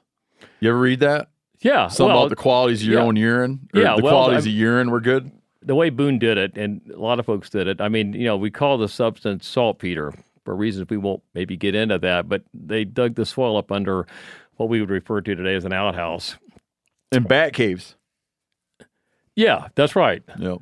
What's that called? Guano. And, but they, yeah. And then you would get the dirt, soil, whatever, and you would take like a sawhorse and invert it, and the same basic idea, and just fill it full of hay, and it's just pour the mixture of the earth, guano, whatever they typically you're digging under the outhouse back in Kentucky, and you mix it with water, you pour it through there, and then you take the liqueur that is distilled from that, and you'd boil that a little bit, an hour or so, and then let it sit, and as it evaporates, you'll have these crystals. That's potassium nitrate saltpeter. And so you would take that, and then you would take typically willow ash. They use other kinds of ash, and then sulfur would sometimes kind of get hard to get. But yeah, you would mix that together. You grind the ingredients separately, but then you would mix it together, and then typically they would use human urine because it had a higher oxygen content. It would flash quicker. They determined that. I don't know how they determined that. And so, yeah, that was, but it was arduous, it was complicated, and very few people knew how to do it. And if you knew how to do it on the frontier, then you were quite a commodity. It's like blacksmithing. Again, that goes over our head. Most of us aren't blacksmiths, but Boone was also a very good blacksmith. So was his brother, Squire. And Squire was also a great silversmith. And Boone wasn't just a hunter and a trapper and had those talents. He had other talents as well, like just geared towards frontier living, not the least of which we were kind of getting into earlier, his dealing with the American Indians, how he managed to get out of so many scrapes, how he learned his protocol, diplomacy, dealing with these folks. How did he learn that? Several ways. It goes back to his childhood. First of all, Boone was a Quaker, as his family were. His grandfather, George, came to America from England, made that transatlantic journey like a lot of folks did. And he was a Quaker, friend, as they called him, Society of Friends, and lived around present-day Birdsboro, Pennsylvania, donated a couple of acres to the Quakers there and built a little church building. I've been in that same church building a couple times. The original pews are all still there that the Boone family sat on. Are you serious? No. Yeah. No, I sat on every one just to catch that vibe if I could. And so Boone and his family were Quakers. Of course, they're pacifists, not a whole different kind of matter, but they had a number of Delaware converts. So, Indians were nothing unusual to Boone. He worshiped with them in church. His grandfather also had a trading post, George Boone, and the Delaware hunters would come in, and of course, they're bringing in lush beaver pelts, otter pelts, perfectly processed deer hides, beautifully tanned, brain tanned. And Boone intuitively is picking up on this. And the Delaware are closely related culturally and linguistically as Algonquin speakers to the Shawnee. So the Shawnee would be coming in there, and he's learning bits and pieces of the language, the patois, but he's also learning, maybe more importantly, how do you deal with these people? And he would carry this information throughout his life. He would tell his sons, when you greet an Indian, be friendly, be frank, and give them gifts. Literally, if you can't afford it, you give them, if it has to be, the shirt off your back. If you have some bohea tea, tea was a big deal, part of the China trade coming out of other parts as well, like India, Pakistan, and so forth. Give them some tea. Give them some beads. Share something with them. Compliment them. Don't ever beat them in a shooting contest. Give them some sugar. And this kind of diplomacy always served him well, and it served his sons well. And Boone understood. When he was in Kentucky, that first long hunt, and he's out there literally from about May to the 22nd of December, and they lay in hundreds of deer skins and quite a few fur bearers, primarily beaver. The Shawnees swooped down on him, Captain Will Emery, who would later capture Boone 5 years later, the Laurel Blue Licks as the saw boilers. And they take everything. And Boone understood, we would look upon it as theft. From the Indian perspective, they're taking what's rightfully theirs. Boone was there breaking all manner of law, but this kind of diplomacy would serve him well. It would serve his sons well. Even his grandson, Albert Gallatin Boone, was a mountain man, full-fledged, and he's out there in the famous rendezvous of 32. He's out there with Bridger and all these guys. But there were just Indian treaties that some people just couldn't clinch. And so they would bring in Albert Gallatin Boone. And just the name Boone to the Indians out west, like where we are, would resonate with them because they understood that meant, fair dealings, that you would be treated properly. And, when we were talking earlier about Samuel Brady and those guys, these are men of blood. Kenton, he's a scalp taker, a scalp hunter. And Simon Kenton. Yeah, Boone, that was never Boone. Boone did not revel in war. He didn't glory in war. He was certainly a warrior when he needed to be. But he understood not only some maybe basic Indian language. I think actually he spoke Algonquin, Delaware, Shawnee probably pretty well, and he understood pipe ceremonies and so forth. But he understood just the basic diplomacy, gift giving. You give somebody a gift, we think, okay, anniversary, whatever, give them a gift. For Native people, giving a gift meant burnishing that friendship. It's like a chain, and if you let the chain get rusty, that's not good. But you give a gift that kind of brings back the glow, solidifies a relationship.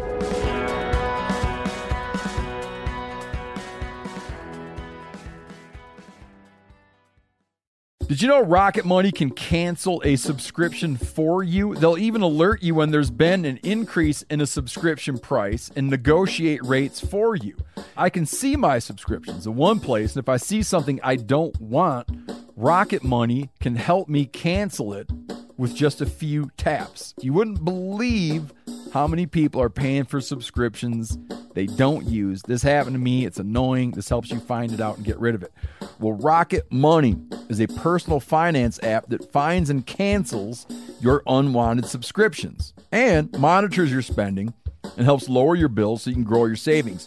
Rocket Money has over 5 million users and has saved a total of $500 million in canceled subscriptions, saving members up to $740 a year when using all of the app's features. Stop wasting money on things you don't use. Cancel your unwanted subscriptions by going to rocketmoney.com/meateater.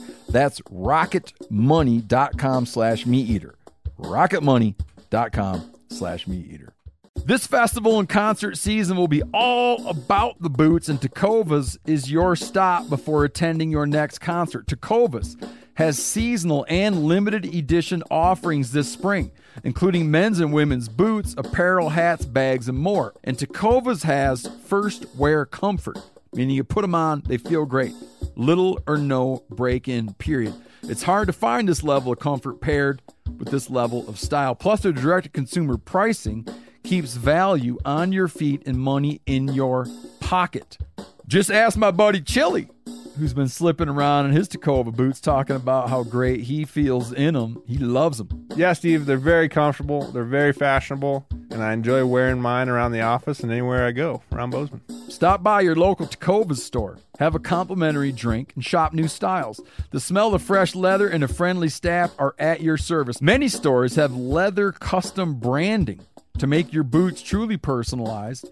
And with regular live music and events, there's no in-store experience like it. If you can't make it to a store, just visit Tecovas.com. That's Tecovas.com and find your new favorite pair of boots today. I want to tell you about an American-made success story and Black Buffalo's award-winning nicotine pouches. Black Buffalo was built by dippers with decades of smokeless tobacco use. Black Buffalo is all about the history and tradition of dip, but they understand the convenience and discretion modern-day consumers are looking for.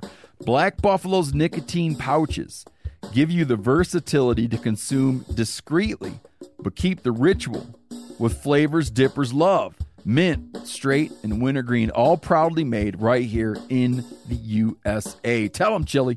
The reason I like Black Buffalo pouches is, one, they're very discreet. And what I mean by that is I can throw one in and almost forget it's there. And I prefer the mint pouches. So if you're 21 or older, consume nicotine or tobacco, and want to join the Black Buffalo herd, head over to blackbuffalo.com to learn more. You can order nicotine pouches online. They ship directly to most states, or check out their store locator to purchase pouches at thousands of retail locations around the country.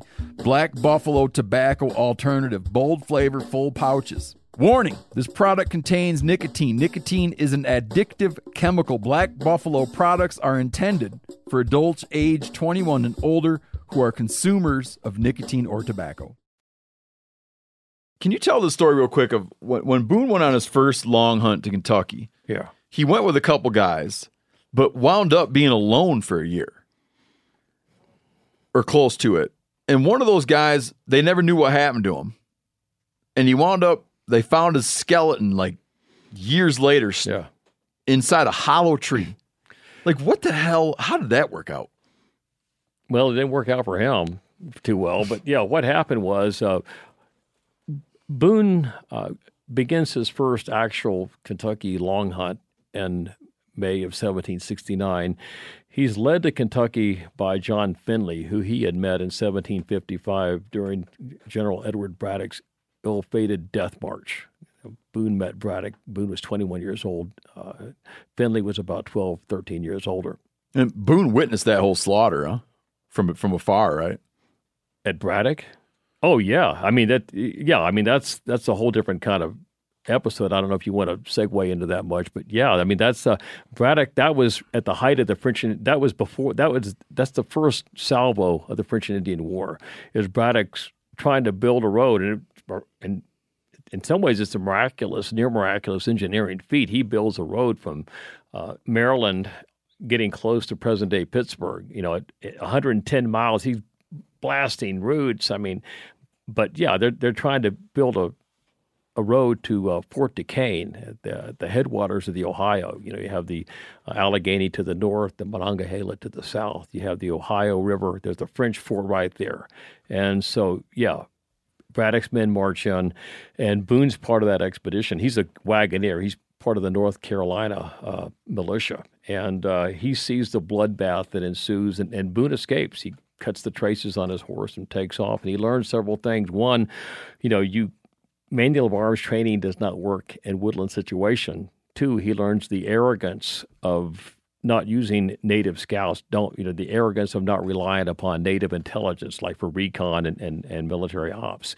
Yeah, so that's where Boone meets Finley. Yeah. And they decide to go on a big old hunting trip. Yeah, so Finley comes back, years later, so let's do this. And Boone, by this time, he's got 7 or 8 kids. He's 34, 35 years old. They've adopted another 4 from his one of his brothers who died, and he needs a hunt. Boone's at age 34. He's already been professionally hunting since he's 16. And so he goes into... Can I have a question about that? 'Cause yeah. You're talking about it's such a hard life. It's such a hard way to actually even make any money. Were there no other options? Like, had he not gone long hunting? He could have stayed back and just continued to be a blacksmith and a farmer and made a living and a farmer. Yeah, he was a very poor farmer. He didn't do well at it. And as far as making a living on blacksmithing, yeah, maybe he could have done that. But so it was. Why do you do what you do? It was a reason because there was a reason just because like this is all that I have. It's not because I'm really my personality dictates that I go on these adventures. I think if you look at his history, that's a great question. If you look at his earliest history, it was just he was drawn to the hunt. It's a different topic from we're trying to talk about the first long hunt, but if you look at his life, even when he goes to Missouri, in 1799, he's 65 years old, at a time when most people say, well, I'm going to kick back. And Boone fells a tulip poplar about 60 feet long. They hollow it out into a giant dugout. He puts his wife and some of the children on that, grandkids, and send them down to Ohio. Imagine doing that nowadays. And then he and his one of his sons, Nathan, and some others, they walk to Missouri, and he starts life all over. And he basically is Missouri is Kentucky of old. It's got lots of game, lots of land. The Indians are still wild, and Boone gets captured now by Osage and other groups. But in the first long hunt into Kentucky, Boone is there with his brother-in-law, John Stewart. That's who you're talking about, the guy in the log. And Boone's brother, Squire, will join him in about 5 or 6 months. He comes from North Carolina. He's got to get the corn hung, and he's got to get the hogs slaughtered and so forth. But then he joins him. Then they have 3 neighbors that are helping them. But yeah, the Indians swoop down and capture these men and confiscate everything. And then later, Boone is hunting with Stewart, and Stewart doesn't come back. Just doesn't come back to camp at night. He just doesn't come back to camp. And so Boone, there had been some flooding, lots of water. They said, well, it's high water, you can't get back to camp. And so several days elapse. Boone goes out, looks for him. He finds a tree that's carved with Stewart's name and initials, and he says, oh, well, okay, he's been here, but it's kind of cryptic. He can't really figure out what happened, and he never knew what happened. And so, and when this happens, the camp tenders, they said, I've had enough, and they go. And Findlay leaves. They go between getting captured by Indians and losing everything, and then Stewart disappeared. And so it is 5 years later, like you say, when they're blazing the trail to the Wilderness Road, that one of the axemen, hack into a large hollow sycamore, and they find a skeleton. Yeah, what are the odds, man? Yeah. Well, it's an interesting time. It's a dark. It's incredibly violent. It's incredibly beautiful in its own way. I mean, the game is like the Serengeti. It's got that romantic side to it, but it's just incredibly violent. You hack into a tree and you find a skeleton, and they call Boone because he's the leader of the axe team. So without that hole that was just made by this axe, where was the next closest hole in this tree for the body to get there? They feel that he crawled in there wounded. Yeah. Because he had broken bones. Yeah. So there was like a hole at the base of the tree, maybe. Somehow. Yeah. I mean, I'd like to see that damn tree. These are immense trees. You can read about the trees in that day. And this is what was so appealing about Kentucky. Kentucky was like this big parkland. I mean, don't forget the geographic zone of Kentucky today. That wasn't Kentucky. Kentucky then would be like, just draw a triangle like Louisville, eastward over to like Lexington, Frankfort, that area, and then down to about present-day Berea. That's like the bluegrass. That was Kentucky. And you had giant deciduous trees, tulip poplars. I mean, you would have 5 or 6 men that would camp in a tree over a season. They would camp in the tree. In some cases, they What could do you even... mean by in the camping hollow. in a tree? I mean, in the hollow tree. In some cases, you could even get the horse in there. Yeah. It's a huge, and because of the native practices of now we're learning how valid this is, but the native practices that had gone on for hundreds of years of burning the grasses, seasonally torching them to get rid of what we would say is secondary growth and gets rid of pests, and you can see for a long ways and look out for enemies. I mean, there's a lot of reasons why they would torch the prairie, the savanna periodically. What it did is it cleared out the secondary growth, and then you had these large deciduous trees that would grow and grow and grow. And so when they would describe Kentucky, you can read John Filson's book on Kentucky that came out in 1784, the Discovery, Settlement, and Present State of Kentucky by John Filson. And he describes Kentucky like a vast meadowland. And the word Kentucky, they think there's different interpretations. You have people that think it's Iroquoian, it means dark and bloody ground, but the Algonquin translation is the Great Meadowland. And so you had these immense hollow trees. The soil was loose. Again, it means nothing for us to say you could get there on the first day and plow. We don't think like that. I think, do I have my cell phone charged up? Yeah. But yeah, you could get there the first day and you could actually plow because of the openness of the land, the soil fertility, the looseness of the soil. And so they find his body in one of these immense trees. But yeah, the chances of that. Oh, if I could have that tree with that like, body in it, I'd put that right in my living room, man. The tree or the body? I'd want to saw out that chunk and have it sitting in my living room, right in the center of the living room. Yeah, it was John Stewart, and Boone was very close to it. It's his brother. And he had broken up bones, right? It was one. It was the upper left arm. It was like between, like the shoulder, the deltoid to about the elbow. There was a broken bone, and it was discolored and from lead. And so it was a broken. He got shot. And Boone theorized it was probably getting cold, or he was being chased, or something, and he crawled inside the tree and died there. Very sad, lonesome, forsaken death. Oh, it's haunting, man.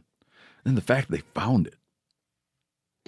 Well, and you can give him a And the fact that Boone was there when they found it. Yeah, and how did he identify him? How would he know this is John Stewart? Probably his kit, right? I don't know.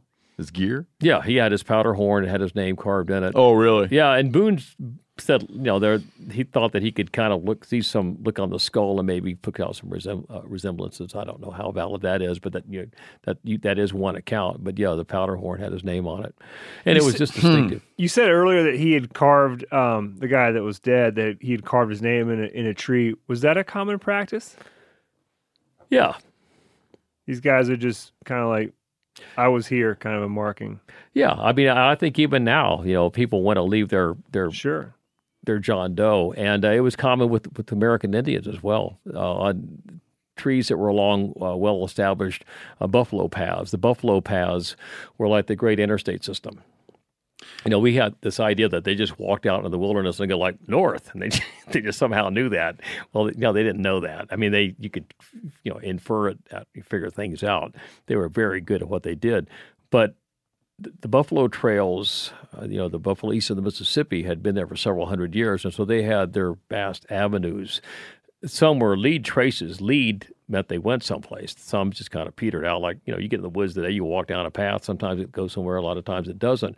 But along those trails, there would be trees, and they would oftentimes mark who was there. Indians oftentimes would leave cryptic animistic markings of their own devising.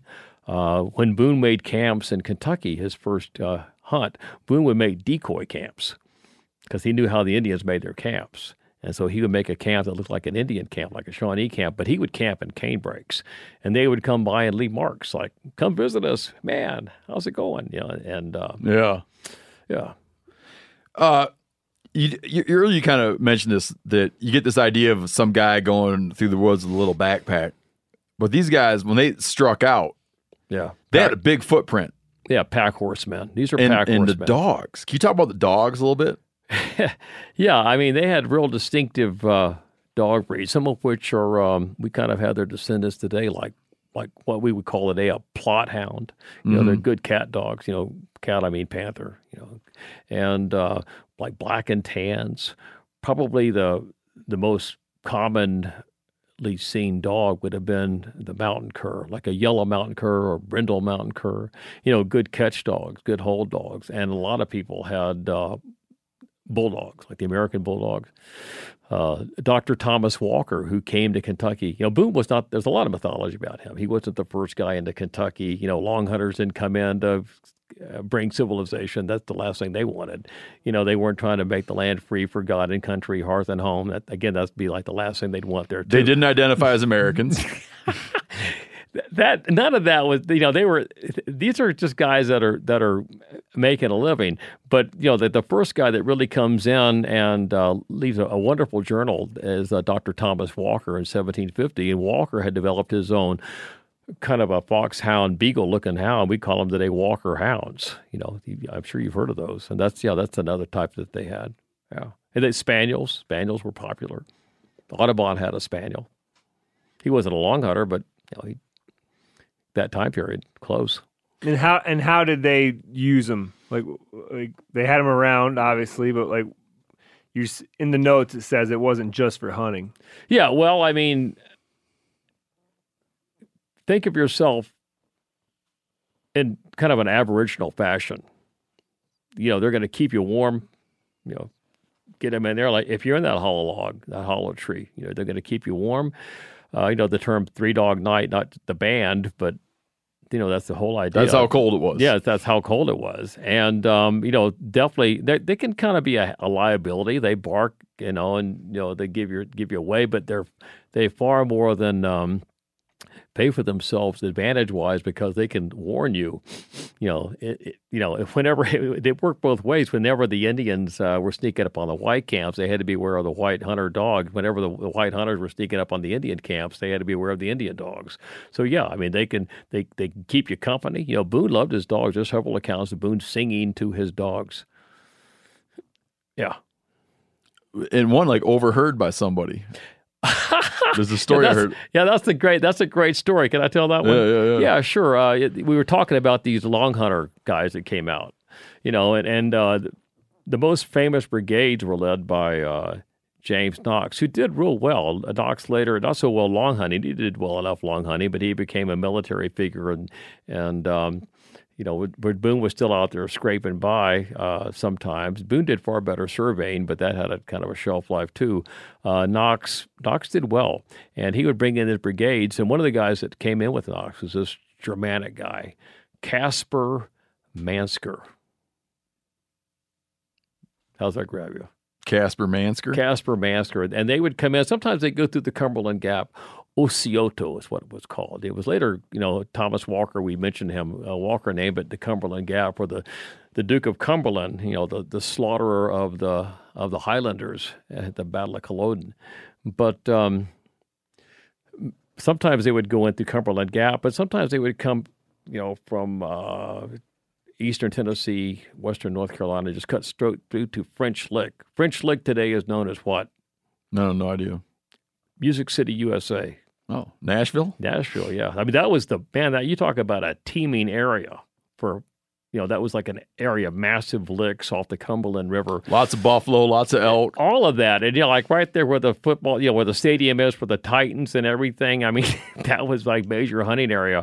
But, Mansker was with Knox, and they hunt French Lick, and they go straight up to Kentucky, up towards the Green River, and they're in there, and they hear this sound. It's kind of like part singing, part whistling, and laughter, and they go like, "What is that? That's not like any species we're familiar with." I'm sure they said that too. Species is a big word in long hunter vocabulary, and so they put the guns on full cock, and they're sneaking through the canebrake and the sumac, and they go like, and they're hearing this sound. It's getting louder and louder, and they peek through the sumac, and it's Colonel Daniel Boone. He's laying on a deerskin right in the middle of Indian country, just singing to high heaven. He's just happy to be there, man. Don't you love it? Oh, that's a great story. Yeah, and then there are accounts of him singing to his dogs. And speaking of Mansker, those guys, by the way, with Knox, they killed so many bear. Again, bear. With their hounds. Yeah, well, I mean, they'd hunt them down, but whether they used dogs or not, but they had dogs in those parties, but they killed a lot of bear. You could process the meat, but mainly they wanted the bear for what? They could render them into... Yeah, Boone got in that business, selling barrels of bear fat. Yeah, you could get about 25 to 40 pounds per bear, and they killed so many bear, and they had so much rendered fat that they just got a small bateau, and when they filled up the bateau with bear fat, and they took it down the Mississippi, and they get down there past Memphis, and they get on down there past Yazoo and Natchez, and they sold their bateau full of bear fat down there, and Mansker bought a wedding dress for his bride to be off bear fat. I remember reading, and his father-in-law still didn't like him. So. I remember reading one time that Boone shot 13 black bears in a day one time. Hunt with his dogs. Wow. Wow. No kidding. Yeah. Yeah. Well, near Sandy Creek. You would appreciate this because I know you had a grizzly run in. He had a grizzly run in Missouri when he was about 72. He just kind of had that moment that I've never had, but you guys could probably tell us about, where you just sense there's something there, and you start hearing the breath. And he looked, and there was a grizzly right on him. He was checking his bear traps up there on the, he was checking his beaver traps on the upper Missouri, and he just jumped into a tulip poplar pea row and just shoveled off there into the Missouri. Huh. And he said later he thought he was getting a little too old for this. I want to get into the two things that Boone people talk about now. The two mysteries. I think I know what's coming. Okay. I want to end on the unknown. And yeah, I know you've played in both of these fields. You've written about both these issues. The first one is, did Daniel Boone make it to the Rocky Mountains? Yeah, it's kind of like grace that works in the Bible. I can kind of argue it both ways. But there's two accounts of Boone that have him fairly close to the Yellowstone. Okay, and they were written by, both of these written by children of those who have claimed to have gone with Boone. And they're written about 70 or 80 years after the account. And in one of the cases, especially, the details are really great. I mean, they're really tribal specific, who was on the trip, and that they had Mackinac boats, and they were attacked by Snake Indians, and kind of how that went down. And it might have happened. I tend to remain neutral on that, because what's happened since those two accounts that were written a long time after the alleged event was that you've had other stories that about people that actually did go up, that are contemporaneous with Boone, like this hunter, this friend of Boone, his name was Michael Stoner. His son, George Stoner, wrote about that. And George Stoner says in his father's account, he said, Daniel Boone did not go on this expedition. I've got the exact quote. In fact, I published it. But other writers have taken part of Stoner's account and left out that part, that Daniel Boone did not go. And they incorporated it with these other accounts that have Boone there, and have created, for lack of a better term, hybrid accounts. And then those get republished by consensus historians, and people go like, well, there you go. And so I remain neutral on that. I want that moment. I want that image of Boone's in the Yellowstone. To make it to the second West. Yeah, I mean, don't you? Yeah. Yeah, I mean... I'm rooting for him. Yeah, I mean, it's like, where Boone lived in Missouri, this little tiny trapper's village. It's kind of, in my opinion, kind of like the missing link of the Western fur trade, La Charette. And it's... Lewis and Clark go through there on both legs of their journey. 1803, 1805, right at that time period. And Zebulon Pike is there.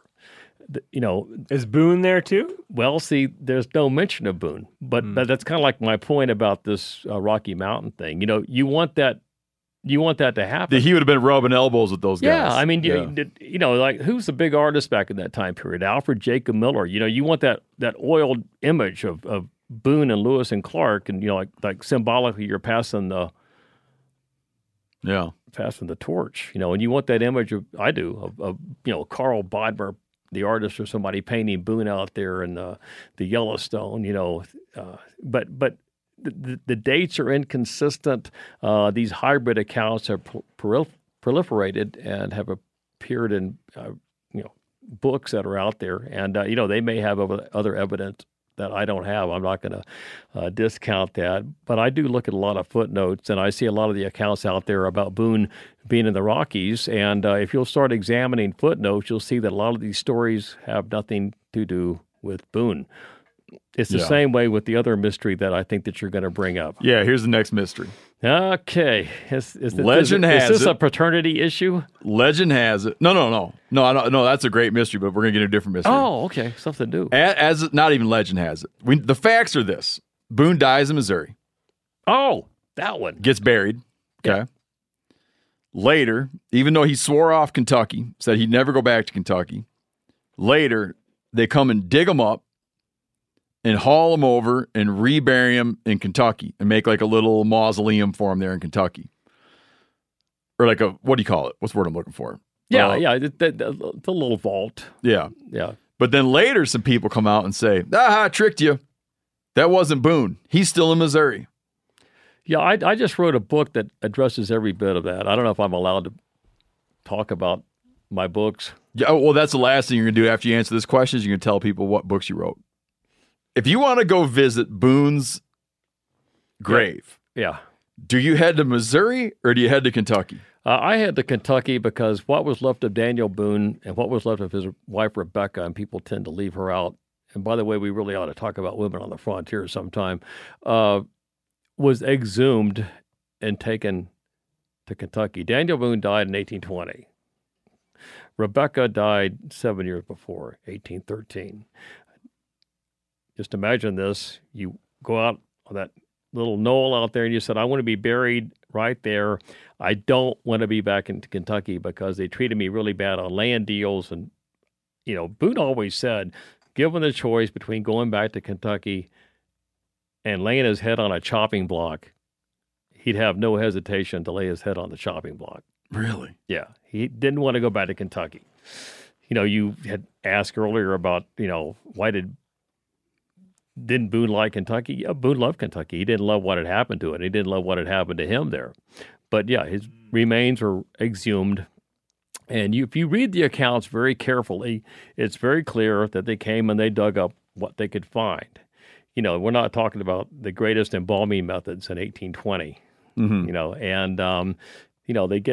They put what's left of the Boones in small pine boxes that are like wide enough for a pelvis and long enough for long bones, femurs and stuff, and kind of high enough for skulls. And they're in small little boxes, and they take these back to Kentucky and they inter them in September 1845.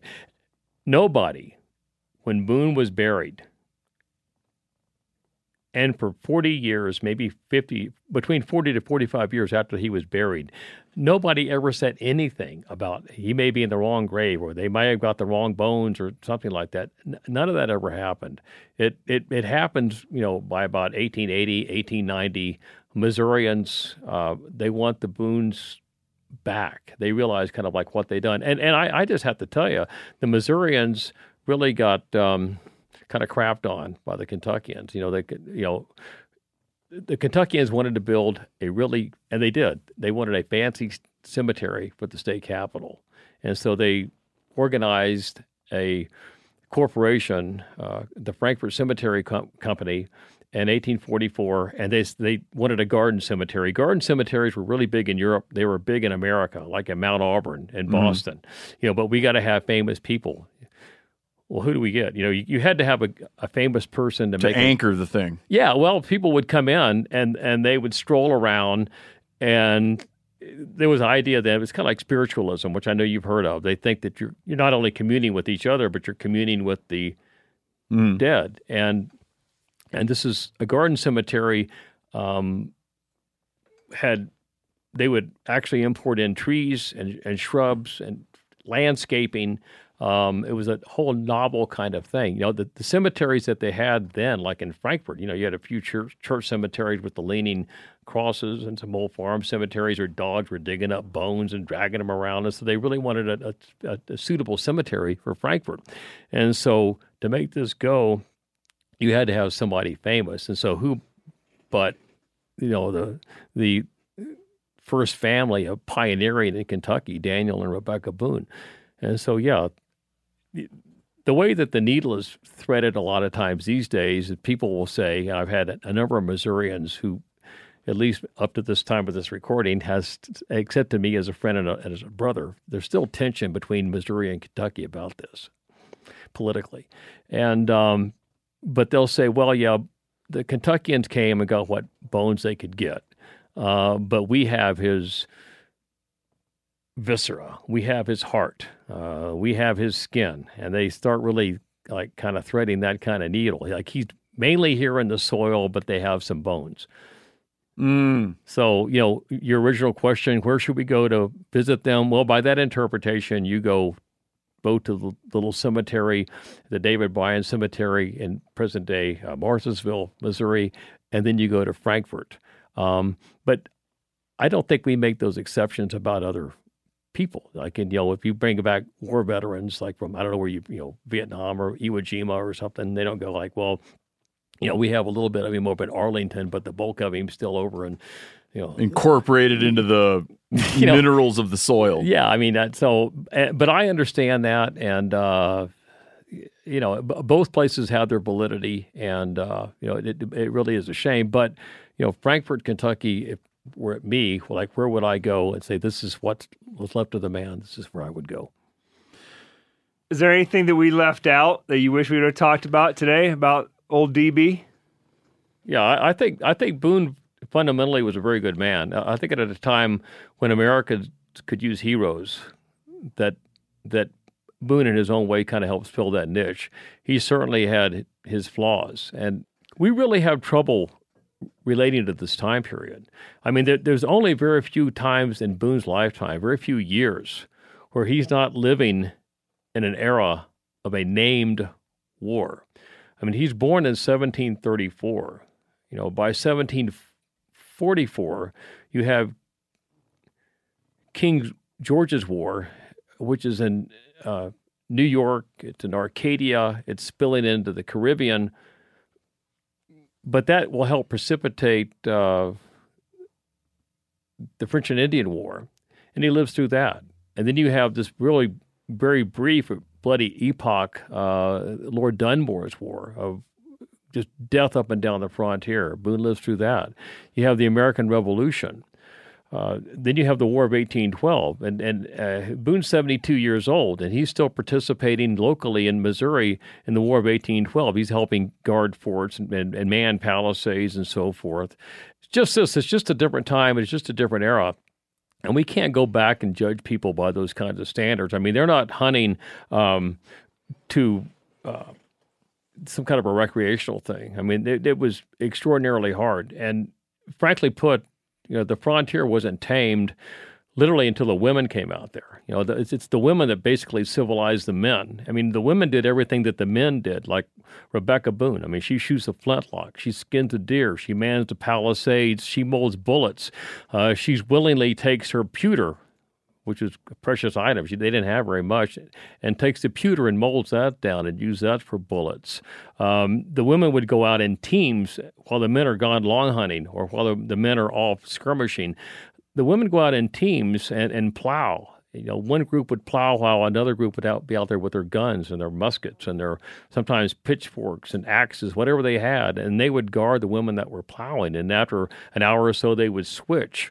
And so it's when the women get out there. I really am a firm believer, without being too cliched, that behind successful men there are important, powerful women, and this is certainly the case of Daniel Boone. He was married to Rebecca for 56 years. She bears 10 children, and one dies soon after birth. They adopt 4 more from Boone's brother Israel. Then they adopt 6 more from Rebecca's sister who dies. But they're really typical of the American pioneer.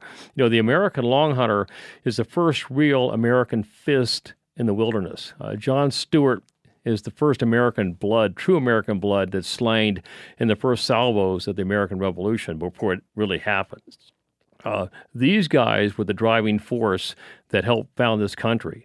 And, Boone was never a warmonger. You had those kind of people, just like you had in the ancient world, whether you're talking about Achilles or Napoleon or Patton or so forth. That's not Boone. He didn't brandish his patriotism, but they founded this country, and enough can't be said. They were the first, my apologies to Tom Brokaw, the first great generation, and they should be given their due. He's been on the show. Indeed. We were talking earlier about Samuel Brady and Lew Wetzel and these guys that turned into rabid Indian haters. Boone had every reason to be that, yet he was not that. He had his firstborn son, James, is killed by Indians. Secondborn son, Israel, killed by Indians. Brother killed by Indians. Brother-in-law, John Stewart, killed by Indians. Brother, Ned, Edward, they call it, killed by Indians. And yet, Boone never reverted to that level of savagery. Part of this is his upbringing. He was raised a Quaker. He really saw value in other cultures, and he learned from Indians. His learning from Indians how to hunt not only made him successful as a hunter, but also just, I think, reveals a mindset of his true humanity. And this is a pattern that he'll have throughout his life. And in many ways, we're flawed characters. We all have, I do, tremendous feet of clay. But there's a lot about Boone that is very, very admirable. He never resort to like the racial hating. You had men in his day that literally would drag Indian corpses up to the fort, like Hugh McGarry would do this, and chop them up and feed them to the dogs because they were so embittered because of death in their own family, and just the idea that somehow this gives them a personal revenge. And Boone saw this. How would I react to seeing that? I don't know. And how do you live in that and not revert to some level of savagery like that yourself? This is what's so interesting about Boone. You had men that, and this is one reason why people feared the forest. I mean, the term savage, we would oftentimes just apply this to Indians. And they didn't just apply it to Indians. The beasts were savage. The forests were savage. The people within the forest were savage. They feared that because it was seen as like this dark, malevolent force that you would revert to. Boone never does. He stays this kind of figure of great humanity. And even today, why are we talking about him 201 years after his death? I think for these kind of reasons. His resonance is still there. And then you have just the notion of going over to the next hill and seeing what's over there. And that really is, that heart that was beating under that buckskin coat, that's the heart of every American. That's something deep and precious in our own psyche, I think. Yeah. You got a new book come out recently. We're going to plug some books before we end here. Okay, yeah. I'll tell you my favorite book. You tell me your new book. Okay. My new book is called Finding Daniel Boone: His Last Days in Missouri and the Strange Fate of His Remains. And it covers every shred of where Boone is, the history of this entire episode, all the different stories and legend. It has the only forensic evidence that was ever done on the Boone Skullcast. But it also incorporates a lot of information about Boone's last days in Missouri, like the area that he lived in La Charette, Missouri. It talks a lot about his hunting and trapping, his last kind of adventures. And it's done in a kind of a narrative combination of first person and third person, kind of like Tony Horwitz. I don't know if you like Ian Fraser, those kind of guys. Yep. I love their writing. And that one just came out. It's available from the History Press. And I'm looking at it on Amazon right now. I brought your copy. Oh, sweet. I only need to hit order. So I'll tell you how I found you, how I became a fan of your books. Your book, The Long Hunt, Death of the Buffalo East of the Mississippi, which is a good-ass book. Then my personal favorite, which I read after that, was just The Hunters of Kentucky. And it tells the stories, methodologies, everything of the long hunters. Yeah. The Hunters of Kentucky, a narrative history of America's first far west. Great book. Thank you. Yeah, you put it on a top 10 list in 2016 or something. One of my friends sent me the link. Really? Probably sold the piss out of them too, didn't we? Like hotcakes. 35 cents a stack. I'm looking at it right now. $24.95 paperback.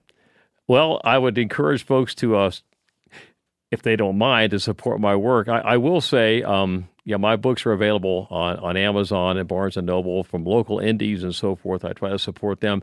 The new book out on Boone, on Finding Daniel Boone, that's the only real glimpse of Boone's Missouri years. I would like to do a much larger work. It actually was a much larger work, but I had to scale it way back. If you want to dig in, though, on some of the subject we've covered most extensively here, The Hunters of Kentucky, A Narrative History of America's First Far West. Phenomenal book. Thank you. Yeah, I got a phone call one day. It was March 6th of this year, and it was from Western Writers of America.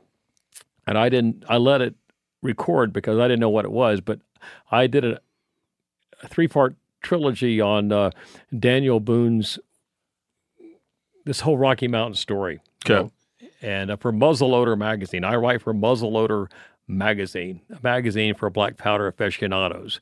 And unknown to me, this 3-part article from Muzzleloader had been submitted to Western Writers of America, and it actually won best short nonfiction. So I went out to Colorado and. Oh, is that right? Yeah, I got a Spur Award. Congratulations, Yeah, man. I mean, I got a. Yeah, it's pretty cool. Yeah, and so so.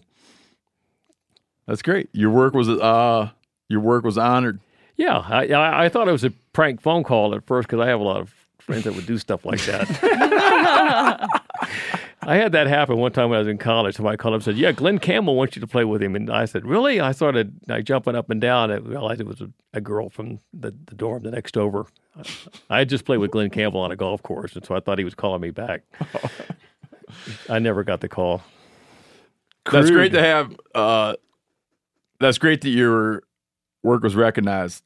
I'm a big fan of the books. I love the books. I hope people go out and get some. Check them out. Yeah, and before we wrap up, as this episode airs, Clay Newcomb is in the middle of a multi-part series on Bear Grease about Daniel Boone. Yep. So if you're interested, go read Ted's books and listen to Bear Grease. Thank you for having me. It's been a real honor, and I really, really do appreciate it. Yeah, and I'll point out to folks real quick that Clay Newcomb, Bear Grease Podcast, is doing right now. He's doing a couple pieces on Boone, focusing on the Cumberland Gap. And what else is he focusing on, Phil? Oh, he's diving into everything. I think it's going to be a 3-episode series, but he's also tackling kind of like Ted brought up how we needed heroes at that time. He's diving into kind of Boone's effect on pop culture and how we see ourselves as Americans and kind of the societal impact and stuff like that. Yeah, fascinating character, man. All right, Ted Franklin Ballou, check out his books. Thank you. Much appreciated. Sure enough. Appreciate you coming on. Thank you very much, sir. I mean, for a Kentucky boy by way of Florida, it's a big deal, and I really, sure enough, I really appreciate it. I wish your cornbread up here didn't have sugar in it, but can't have everything.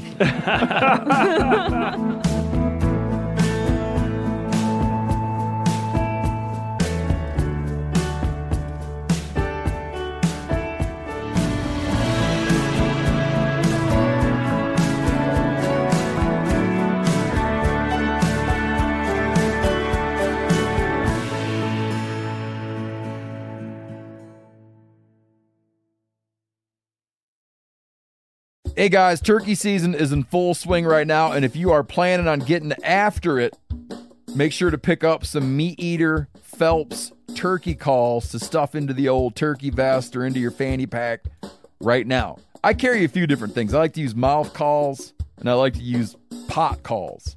Mouth calls or diaphragms, I like them because it gives you hand-free calling, meaning when you're working a bird up close, you can have your gun on your knee, finger on the trigger, ready to roll, and still be making turkey sounds. I like pot calls because I just like pot calls. I enjoy calling with a pot call. Whatever direction you go, including a box call, which I don't personally use too much, but they're fun and great, and I started out with them. Yanni, on the other hand, one of my main turkey hunting buddies, he loves box calls. And what's funny is I'll now and then look to him and give him the look that means get out your box call and find us a turkey. So it's not that I don't like them. I just have Yanni use his. Then I don't have to carry it. Go to Phelps Game Calls. Get calls that are made in the USA and get calls that'll get them close. Find yours at phelpsgamecalls.com today.